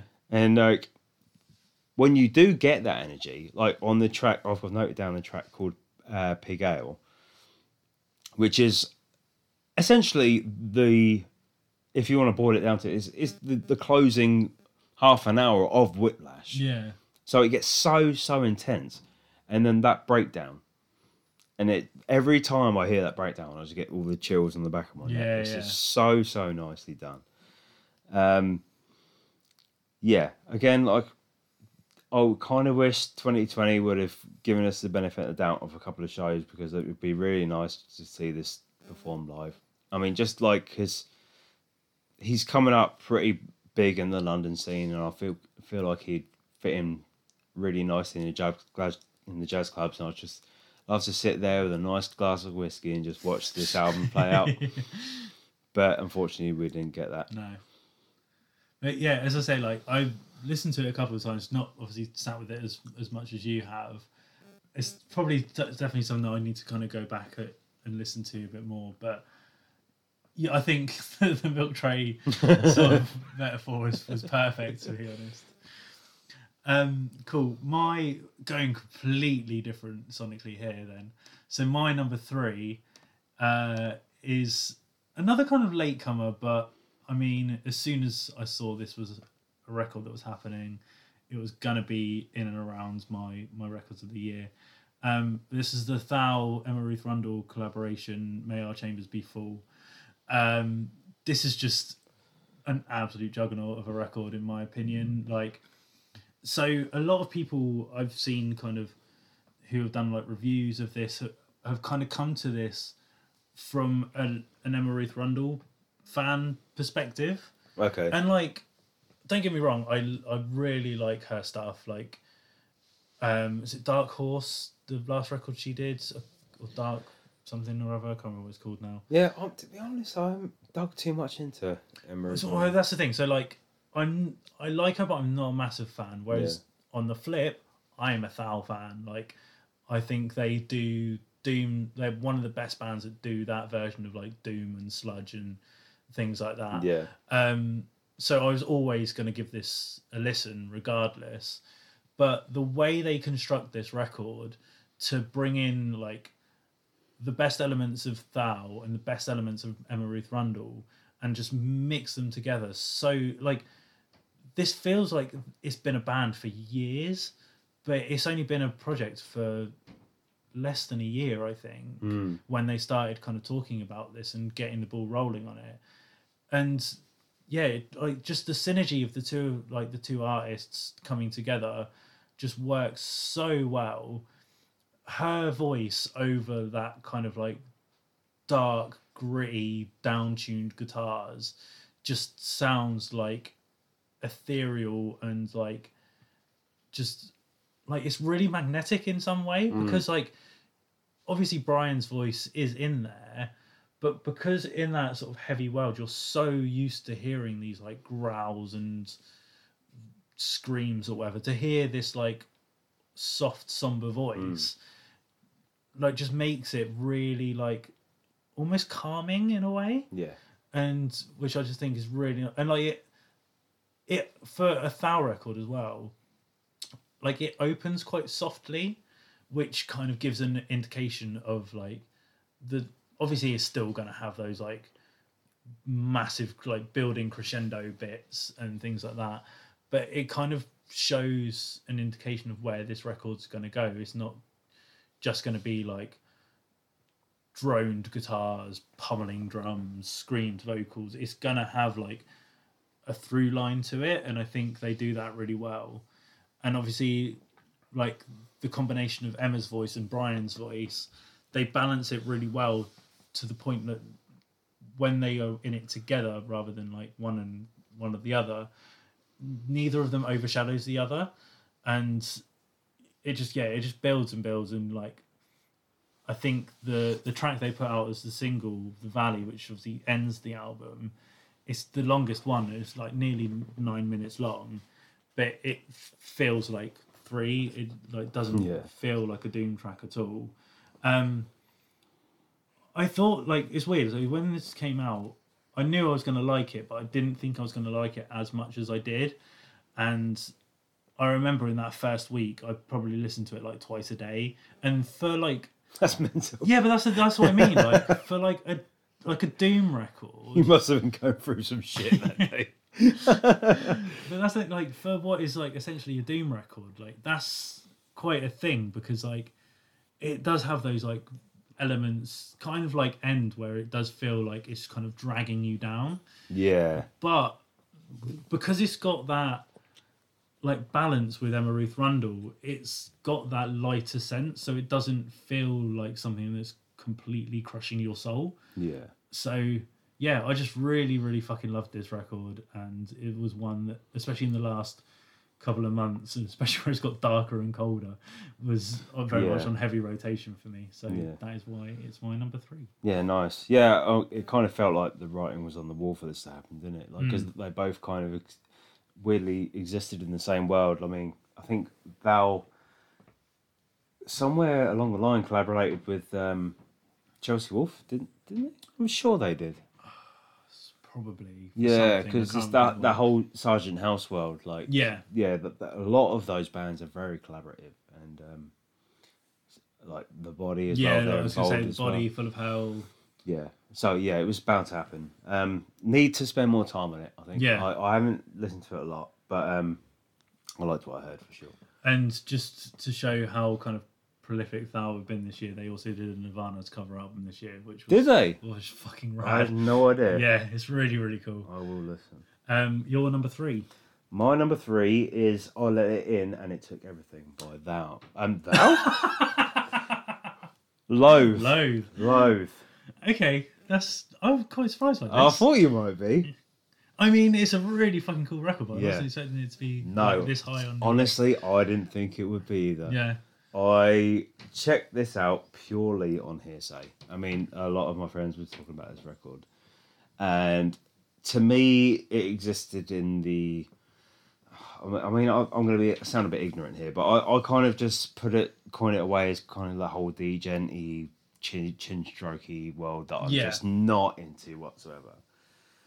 But for some reason, no, I remember how I discovered it. I heard the song Two Way Mirror. Yeah. And I instantly was like, okay, it's Deftones worship. Yeah. Okay, they're doing it in their own way. Okay, it's fucking incredible the way they've done it. But it's just, it's such an inventive and creative record. Like, I'll just give it that. Just for the title alone, I Let It In and It Took Everything. Yeah. Open to interpretation. Fantastic. Like, really clever. And I'm sonically, like, the way that they write their songs, like, they essentially use 6-string bass guitars. Like, it's like really heavily distorted basses. Yeah. So it's really heavy, gritty tones that they use. And obviously the Deftones influence is there, but they obviously throw back to what I can only assume is their early influences, which is like really mathy, techie kind of stuff. And it just sounds so intense, and it attributes to the production of the record where they just have these really harsh moments, and then it's just like a cut into these really ambient kind of washy interludes. And then before you know it, you're into this really intense, mathy kind of breakdown moments. Yeah. And like, I think that's what drew me to this record, is because I've spent a lot of time out of this world of the, I guess, more technical kind of metal world. Yeah. And I thought, okay, maybe I've slept on this a little bit, and there's a lot of bands in this world that I need to pay attention to. And to be honest, I have actually looked into a lot more bands in this kind of vein since checking out Loathe. Because, you know, there's part of me that's like the hardcore kid who just like sticks to his own kind of things like that, and then realizes like there is a metal in 2020, which is what this record is in a way, because it's creative, it's new, I can kind of compare it in a weird way to the Code Orange record, because they've got their approach on the Code Orange record is very their own. Yeah. Which I feel like they've achieved with this as well. Yeah, I get that. And again, like, just purely based on like the insane guitars and drums and the riffs on their own, like, it's just like, it's something I haven't heard before. And I guess that's what drew me to this record a lot more. Yeah. And what made me laugh is, like, you see, do you follow Chino Moreno on Twitter? I don't, but I know that he obviously He tweets tweeted Two Way it. Mirror like every 2 months. Just Oh like, really? I didn't know it's just that. like, this song's fucking great. And it's like, I'm like, is that a bit of jealousy going on there? Have they written a song that you're really jealous of?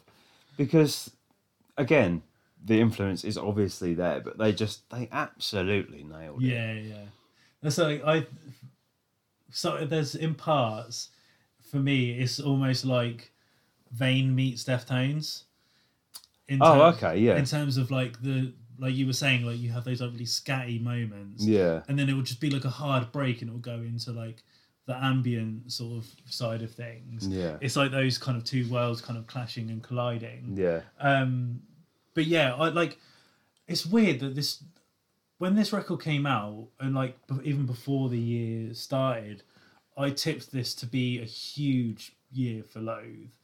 And I think they're unfortunately one of the bands that have suffered because of, like, obviously all bands have suffered, but one of the like ones where it's really hit them because they did a headline tour literally just before lockdown started. Were planning on obviously doing stuff off the back of this record and things like this. So this was obviously going to be a huge year for them. But because this record came out so early, like I think it was like, it must have been February when this record came out.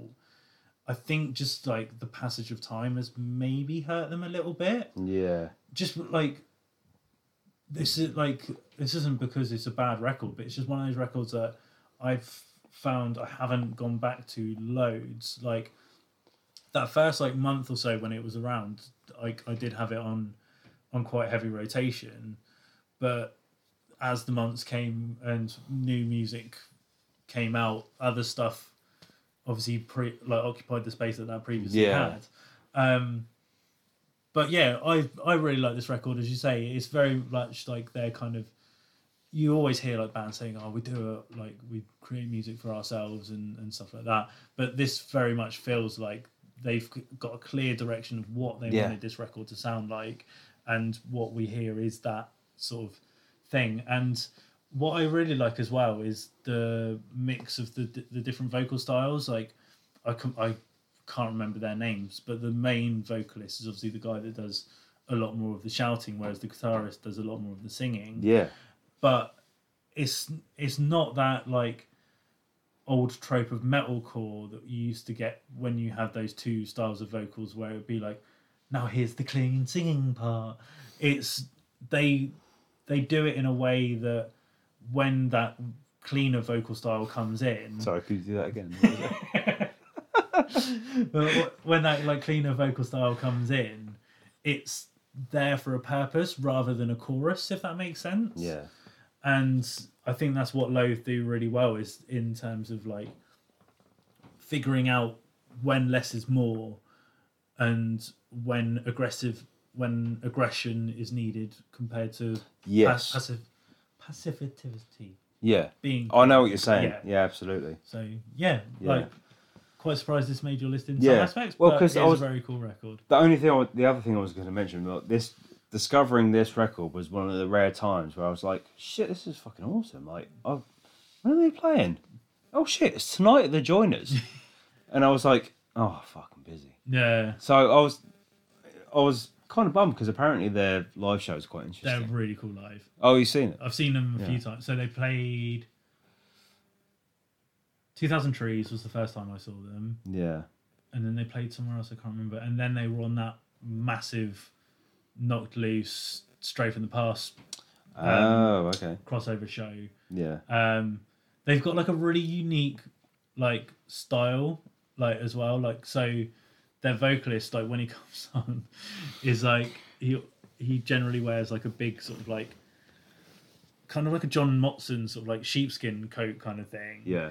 But one of their guitarists, he's like a throwback from like the 80s almost. He comes on and he's got like the John Lennon sort of like sunglasses on, but then like one of the like fisherman beanie hats, a turtleneck jumper, and this big gold chain. He looks like something out of the Beastie Boys, but he just like fucking shreds. I looked him up on Instagram and they look like something out of an All Saints catalogue. Yeah, but they just could make this ripping fucking music. Yeah. Cool. I was so impressed. We'll stick with you. We'll go with number 2. Okay, my number 2 is a comeback record. Is it what? A comeback record. Oh, okay. What do you I thought you said a combat record. Combat. Combat record. I'm going to make a combat record. It's a comeback record, and it's the record that got me into them. Okay. And that record is Ronin by Rotting Out. Right. Okay. So I wasn't massively into Rotting Out. I never really have been. And I'm going to give credit where credit's due and credit your podcast.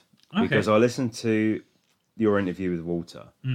And only because I heard about the kind of surrounding stories on Writing Out and what their history has been and what had happened to the band. Not only leading up to the breakup, but after the breakup happened. Yeah. And it kind of like, obviously, they got a bit of a quote-unquote legendary status because of purely on their performances, because like what I've heard is like they headlined a lot of like the what was it called? Is it FYF? FYA. FYA, that's it. And those sets are still talked about today because of how like amazing they were, blah blah blah. But again, to me, it was not, something didn't click. What was the record previous to this? Street, is it Street? No, Street Prowl was the one before. They did.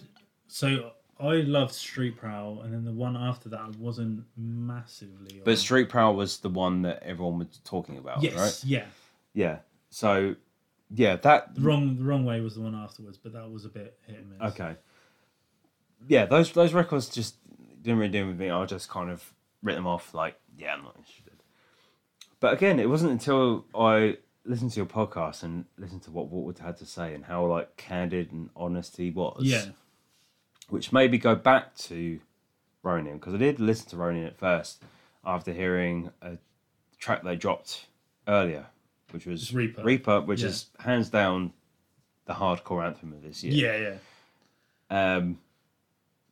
So time, yeah, time. yeah, absolutely.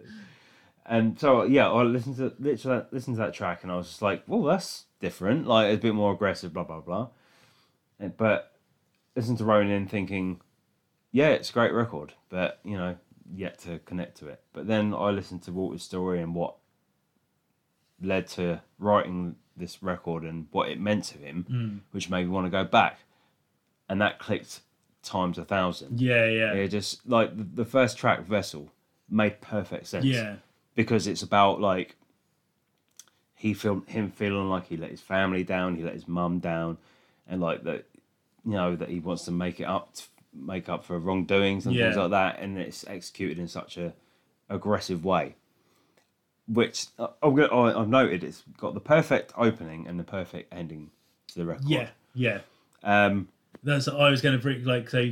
I was going to say like, boy, the end record, like the wrong end song of the record, is probably the most sort of like heartfelt this band has ever been. Yeah. And it's really cool. Like the way they've done it is really cool. That it's a bit cheesy in the fact that he shouts his own name to start the song. Yeah, but it's him telling the story. Yeah. Which I think is really cool. Yeah.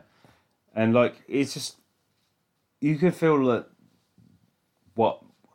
everything that happened in his life building up to this record, you can honestly feel that with like sincerity. I'm not just saying that, like you can feel what he's saying, and like I feel like this is their most aggressive record as well. Yeah, definitely. Yeah, like, and he's got there's obviously Reaper's the outstanding track. Like it's the one that I think people will still be talking about years to come, and it will still be like.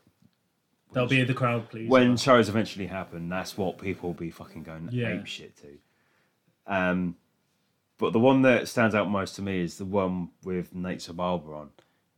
Okay, yeah. His vocals suit Rotting Out so well. Yeah. It sounds so good. But it's just the perfect hardcore punk record. Yeah. Like it reminds me in ways of like what early Pennywise were doing, but with a more sort of gritty hardcore attitude. Yeah, I see that. It's like, I mean, I guess if you're going to coin more traditional hardcore punk, you'd think of bands like Terror and stuff like that, but they've got more of a metallic leaning, whereas these guys are definitely on a punk. more kind of skate punk attitude. Yeah, like it's like going back to Street Prowl. Street Prowl is a skate punk record. Yeah, but that's what this is, but with a bit more of like a aggressive Yeah. added value to it. Yeah. And yeah, just again based on purely how much I played this record and how much I listened to it over and over again, and how much the lyrics made sense for them to make this record. Yeah. Especially Walter. And like, I don't know if you follow him on any socials. I follow him on that. Instagram. Yeah, and he's just, you could tell that since coming out of prison, righting his wrongs and making this record and just making himself anew, he's just like become an absolute machine. Yeah. He's a power lifter, and he's like he appears to kind of set himself straight, and like you can hear that on this. Yeah. And like that's the thing. I think he was a good lyricist anyway, but he's like really found his voice on this record, and I'll be interesting to see how they kind of go from here, like what they kind of do next, because like this was very kind of similar to like Touche with Stage 4, with that being like Jeremy's way of dealing with that horrific time in his life around the death of his mother. Like Ronin feels like Walter's way of dealing with his demons and everything that kind of went with the baggage of him being in prison and stuff like that. So yeah, it'll be interesting to see what the next phase for them is. For my part, like still to this day, seeing Rotting Out live is one of the best bands I've seen live. Like they have so much energy, and like it kind of takes me back to being that teenage hardcore kid in terms of like even Walter said when I spoke to him, like weirdly, the fact that Vessel is the first song, he is a vessel for their music, and like at shows he wants to be the one that leads the energy, so that's why he always brings that like high tempo, high intensity, because he wants to set an example. And I think that kind of translate to this record. Like it's not a fact of him saying like, hey kids, don't do bad things. It's like, hey kids, these are the consequences of doing your bad things, and this is all the shit not just you but all of your loved ones are going to go through as well. And the one track that I think is Unforgiver. It's either Prisoner or Unforgiven, I can't remember, but there's a lyric in it where he talks about ice, and it's such a sharp way he says it. I can't remember the exact lyric, but because of the tone of his voice, he just says ice like really like sharp, and because you know the content, like the context of who Ice are and what they do, you can almost like, going back to what you were saying with Gulch, like you can hear that spite and venom, and it's just a really like poetic way of like him telling his story, I think, which is really cool. Right, my number 2, I'm gonna do some honorable mentions here, because this slot I was tossing and turning between 4 artists who are all very different but all kind of fell under a similar umbrella, and I think once I started telling you who they are, it'll become clear who my number 2 is. So the first one, because I knew they were bringing out new record, I loved their first record, and Punisher by Phoebe Bridgers I loved, but wasn't quite what I'd hoped it would be. It was still a really good record. I agree, but it wasn't quite good enough for me to make my top 10. I'll go as far as say it didn't connect with me at all. Okay, that's fair enough. But then, so like on a similar line, Failures by Katie Malco, I fucking love that record. It's phenomenal. It's a really good like English take on like the folk singer-songwriting side of things, and it was a record when it came out, was on heavy rotation. Then I kind of forgot about it until we started like thinking about this list, and I kind of went back to it, and I was like, oh, this is really good, but is it good enough to be in there? And then the third one, before we get to what my final choice is Soccer Mummy, Colour Theory. Like, that record, like, is a kind of a bit sentimental because it came out when I was on tour with Ithaca, and that was the van like song because I had control of the music.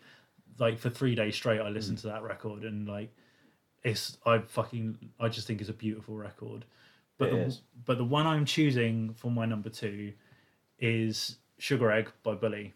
Nice. Yeah, And good choice. like, I wasn't really familiar with Bully up until this year, and it was a weird happenstance. So I came across their previous record, which the name of it now is completely escaped me. Is it? I think it's called Losing. I'm just looking now. So I checked that out, and I was like, oh, this is quite cool. Like, it's in line with stuff that I like. It's that like female voiceover, like fuzzy guitars. It's ticking a lot of boxes. And literally, the following Friday, she dropped this record, and I didn't like have any idea. I was like, oh shit, she's got new music out. And I think, like, ironically, you'd kind of flagged it up as well, even though I'd already kind of checked it out. And I just instantly fell in love with it.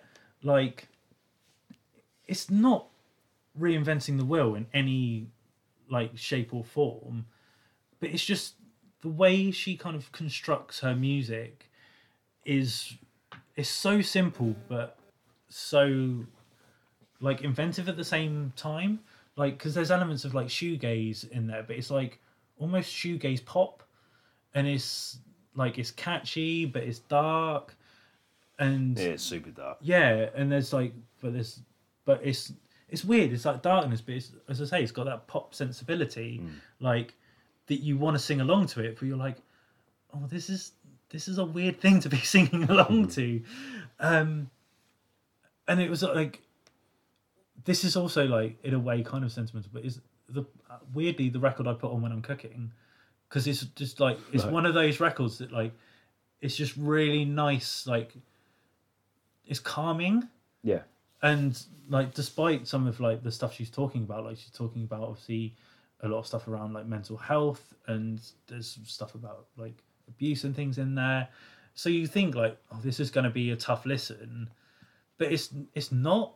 It just kind of like flows really nicely, and like if you weren't to dig into the content of the material, this could be like an indie pop record in some aspects. And I just absolutely loved this record, and it was one that was, as I say, heavy rotation, and as I say, a nice kind of surprise, because I didn't know really anything about her background up until literally the week before this record came out.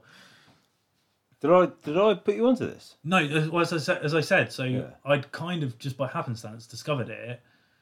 Then she released the new record, so I listened to it, and then you were like, check this out. I was like, damn, I thought for once I actually beat you to it.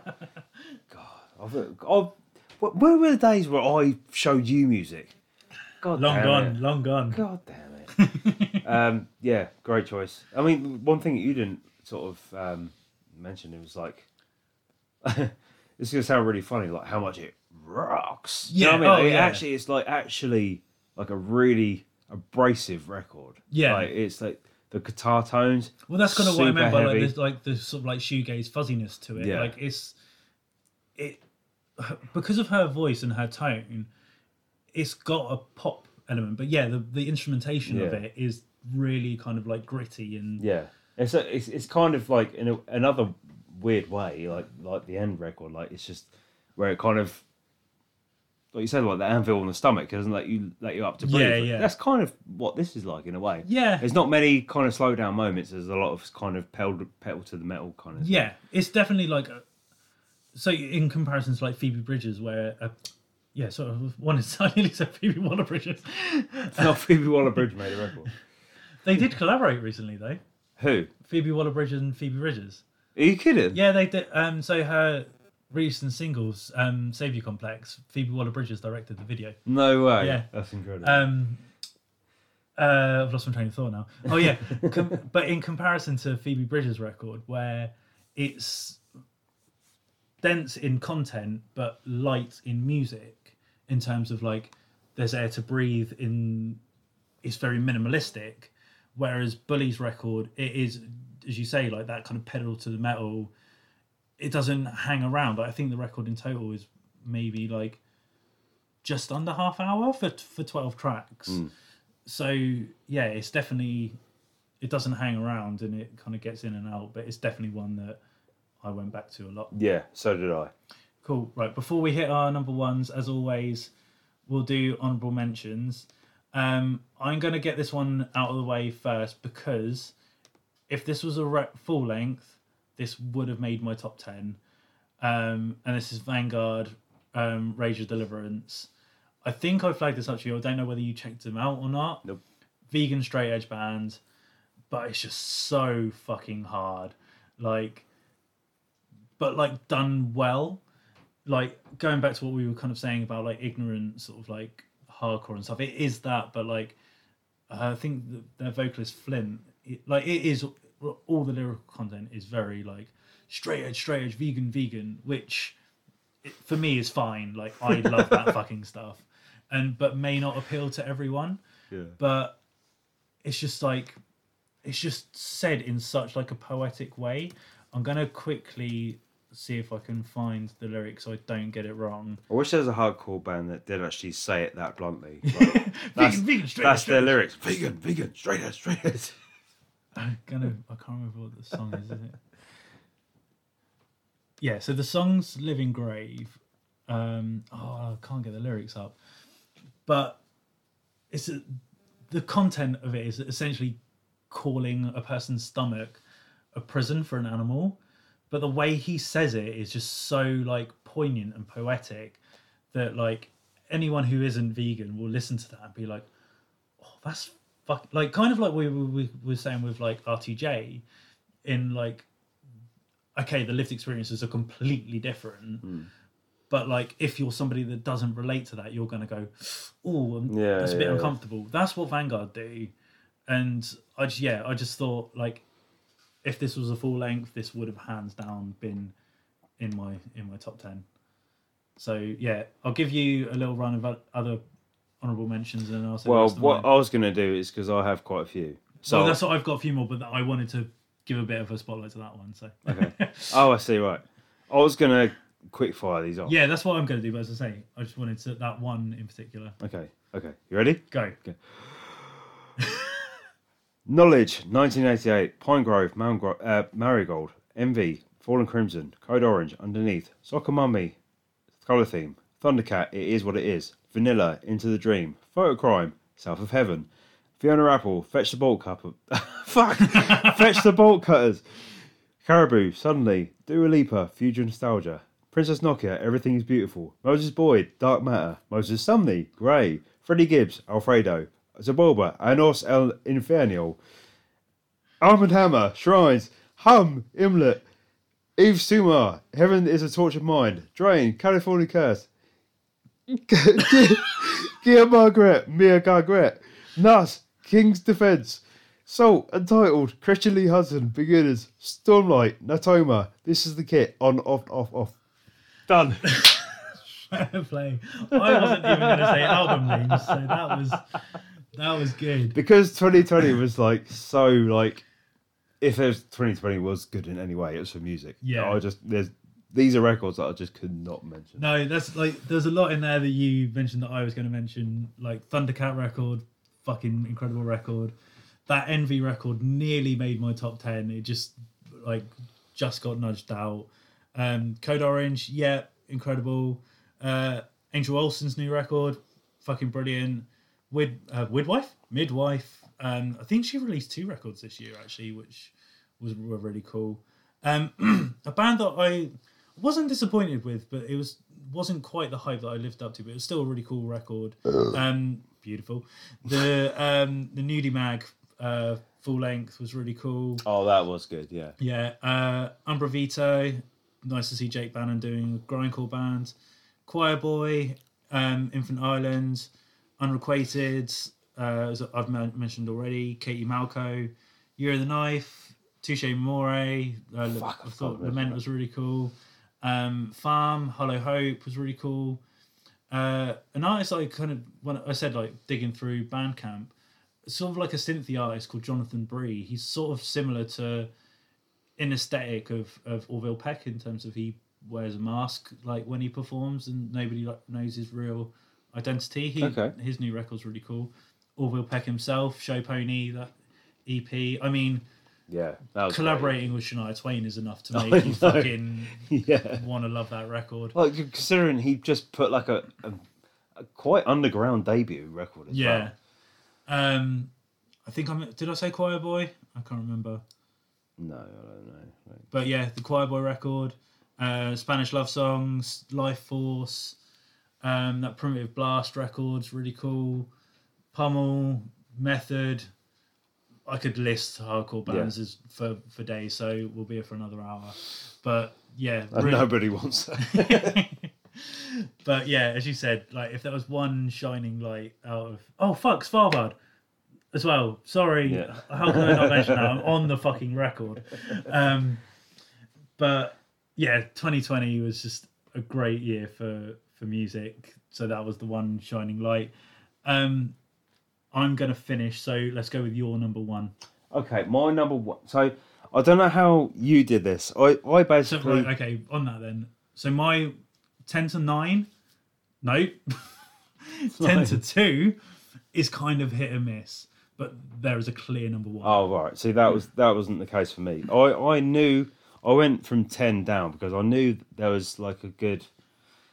8 or 9 records that I definitely wanted to include on this, because again, like this isn't ascending order what my favourite records were. This is just 10 records gone to my head that I have to mention because when you text me saying, do you want to do another podcast this year? I said, yeah, oh, fuck's sake, do I have to do 10 records again? And you said yes. I said, oh, goddamn.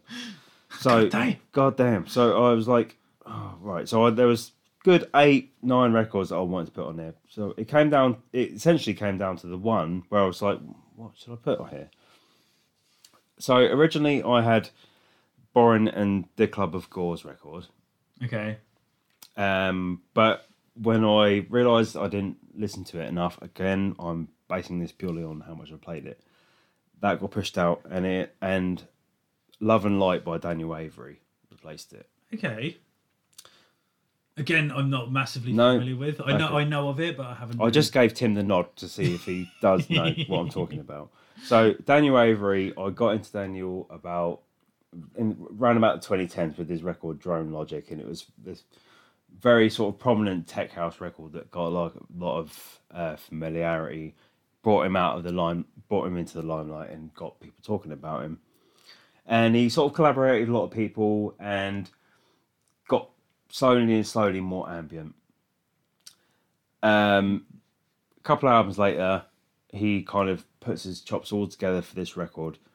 It's called Love and Light because it's kind of split into 2. So you've got like it's released as a double LP. I was going to say, I think I remember seeing it was meant to be sort of 2 records. Yeah. Essentially. So one's like purely quite kind of dance tech house, quite heavy. And the other side's more ambient and ethereal, melodic. And the thing that pulled me into this record is like, if you put it on with like a really decent pair of headphones, it captures the live energy perfectly. Like you can actually feel yourself being like, especially in an indoor venue, like the opening track, London Island it's called. It just starts off with this. It's just purely bass, and like if you're in an indoor venue. I've had a couple of drinks. Sorry. If you're in an indoor venue, you can when you can feel the bass vibrating off your nose. And you keep itching. That is what it is. It just zones in this purely vibrant bass, and then by the time track 2 comes around, it's like the beat comes in and it's thumping on your chest, and it's almost like you look around, you can see each other like shouting, pumped up, sort of thing, pumping up, getting pumped up, shouting in each other's ear because they can't hear shit, and it's like the intense lights. It just captures the energy perfectly. And by the time you get to about track 6, everything kind of really slows down. and it goes a lot more cinematic, kind of like the lighter moments of John Hopkins or maybe someone like Borders of Canada. So I guess the reason I had to put this in because it was like a perfect amalgamation of like what I love about that world, all in one record this year. Because my last gig before lockdown happened was John Hopkins. Yeah. So I was actually very lucky because it was not only my favourite gig in ages, it was the last gig I can remember before lockdown. Yeah. And this record reminds me a lot of that night because it's a lot of the same influences. And again, it's the light and the dark, hence Love and Light. It's kind of like it was intense pumping house music in 1 minute. Everyone was up out of their seats dancing. Next minute, he's on his piano on a little bank and he just had one shining light down on him. And that's exactly what this record is. And not only that, like I said, it encapsulates the live energy perfectly. Yeah. So I think based on that and how much I've played this record, I think this why it deserves to be at my number one spot. And I also think like it's very much like more your world than it is mine. Like I like something like John Hopkins is one of the ones I'm more familiar with in that kind of world. But like I kind of dabble my toes in but like this I can see why this is one that sort of like definitely sits with you quite sort of highly. Before I move on to my number one, just because I don't know why you talking then reminded me of it, but it was something I wanted else to mention in honourable mentions.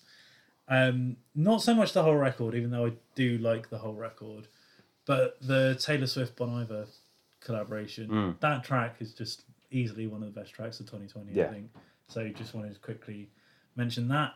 But also kind of segueing nicely from what you were saying with the Daniel Avery one in terms of capturing that live energy, that is what I think my number one record does perfectly, but in a completely different world, in the world of hardcore, and that is Drain California Curse. No, nice. This record has not come off of my play. Like, I hands down listen to this once a week.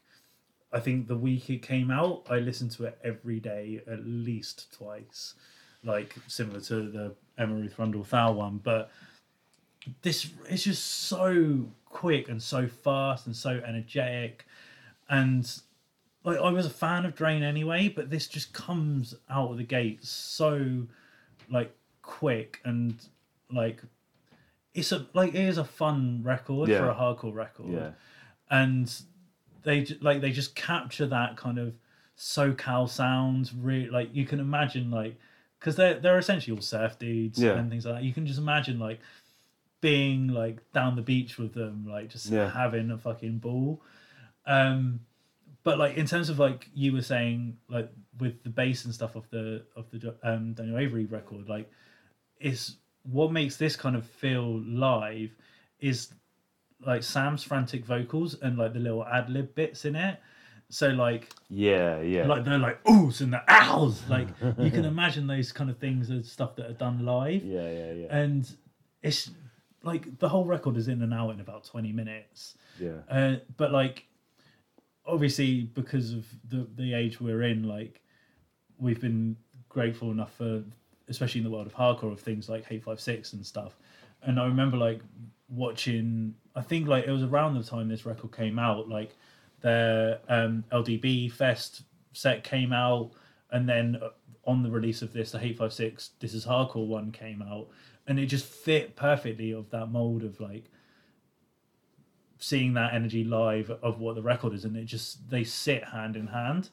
And just like I'm one that's drawn to lyrics anyway, and like they're not exactly like prominent lyrics, but they're just really sort of catchy, and like straight off the bat, like on the feel the pressure, like feel the eyes of 1,000, whatever it is. What is it? Feel the eyes of 1,000 vibrators. Not quite. What is it? Jesus Christ! Someone clearly had a view to drink.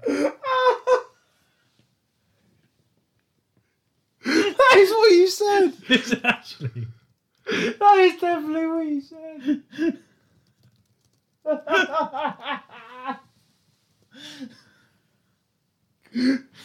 Right, sorry. I feel the thousand eyes looking at me or something. Feel the pressure of 1,000 eyes staring at me. There we go. But like, that's something that like, for someone that like gets quite nervous in crowds and shit, like that's something you can like fully relate to. And like, going back to like the vocal ad libs, like there's a bit in like Sick Ones where it's like it sounds like nonsense. Yeah. But then he just does this like really like guttural like high pitched scream at the end of it, and you can just imagine like him live just like stomping around the stage and things like that. And but like even like musically, it's just really fast. Like there's really like fun ripping riffs in it, and yeah, it just goes at like the clappers at 1,000,000 miles an hour. Nice. California Cursed itself ends with like kind of what we were saying with like Reaper with Rotting Out. You can tell that's going to be like the crowd pleaser, getting like people jumping on each other's heads when we're allowed to do it, and, and stuff like that. Yeah. But just to kind of like link it as well, I can't remember how you pronounce his surname, but Sam from Drain obviously is the drummer from Gulch, so that dude has owned hardcore in 2020. I have a feeling he had to do with something of the Hand of God EP as well. Yeah, so. Those guys. Those three bands, they're all bros, aren't they? Yeah. Kind of like... So like they did a really good EP this year as well. So obviously it cements, as I say, he owns hardcore in 2020. But yeah, like as I said, this was not off rotation for me at all. And like when I did my Spotify rap, surprise, this was number one. This is, as I said, when I was putting this together, like this was easily my number one, and it was never going to move from that spot. Nice.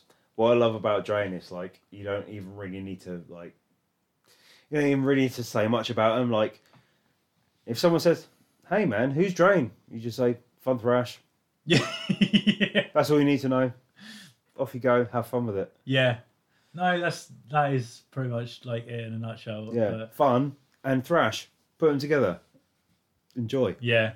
And like just to kind of on the live element as well, like I love the fact that they don't kind of posture. Like Sam runs around in like luminous orange shorts, and it's just like kind of going like obviously we're saying they're like from the same world as Gulch. Like Gulch obviously don't take themselves too seriously, and like Drain, who are clearly a band that are blowing up, could easily be sort of like the poster boys of hardcore for 2020. But no, instead they wear really bright colours. Their merch is fucking hideous.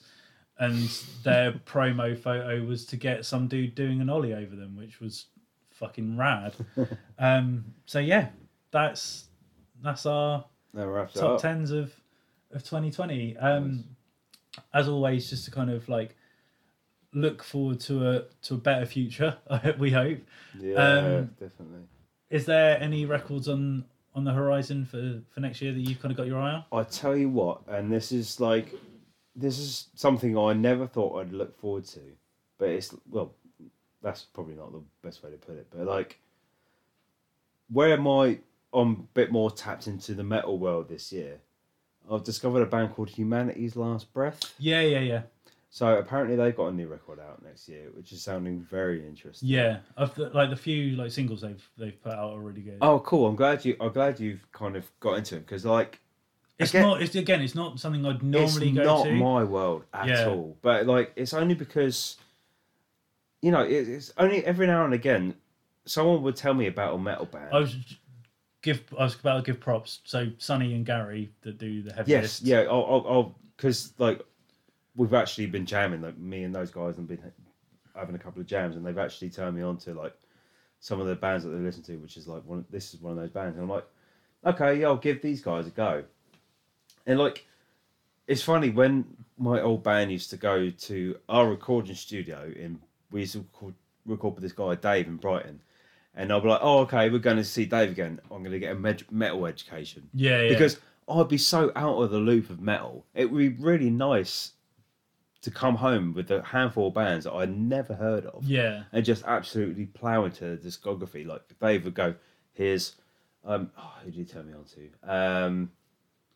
I can't remember now. Anyway, I've been out of touch of the metal world so much, and then I'm excited about it again because here's this band who are doing things a little bit differently, and like Humanity's Last Breath of one of those bands. Yeah. So yeah, they put up a couple of singles, and I'm like, this is super interesting. I'm super intrigued to see where this goes. Yeah. Because again, it's an evolution of metal. That's what it is. It's like it's different. It's even more aggressive than you could picture anything in that world. Like they've come from a degen-y kind of world. Yeah. But they've made it their own, and I think that's super interesting. And in that world, it's everything. A lot of those bands sort of do sounds very samey, very familiar, and you can kind of palm it off with one brush, saying, oh, "Okay, yeah, that's just going to sound like a Meshuggah wannabe." Blah, blah, blah. Yeah. This is not that at all. So yeah, that's why I'm so excited for this record. Yeah, I think for me, there's about 3 records I'm really excited for. The new Tiger's Jaw record, because the singles they've dropped from that sounds like off the back of. I think. A lot of people may argue against this, but I think Spin is their best record to date. Yeah. And this new stuff just sounds like a progression on from there. The new Portrayal of Guilt record. Oh, shit, yes, definitely. Yeah. Is shaping up to be some new level shit. Like, I hyped them up last time with I can't remember the name of the record. Yeah. And I was a little bit disappointed, but this one it's already looking like it's going to be a fucking behemoth. Yeah, it's sounding super like like very their own. Yeah, it feels like they found their own kind of lane definitely.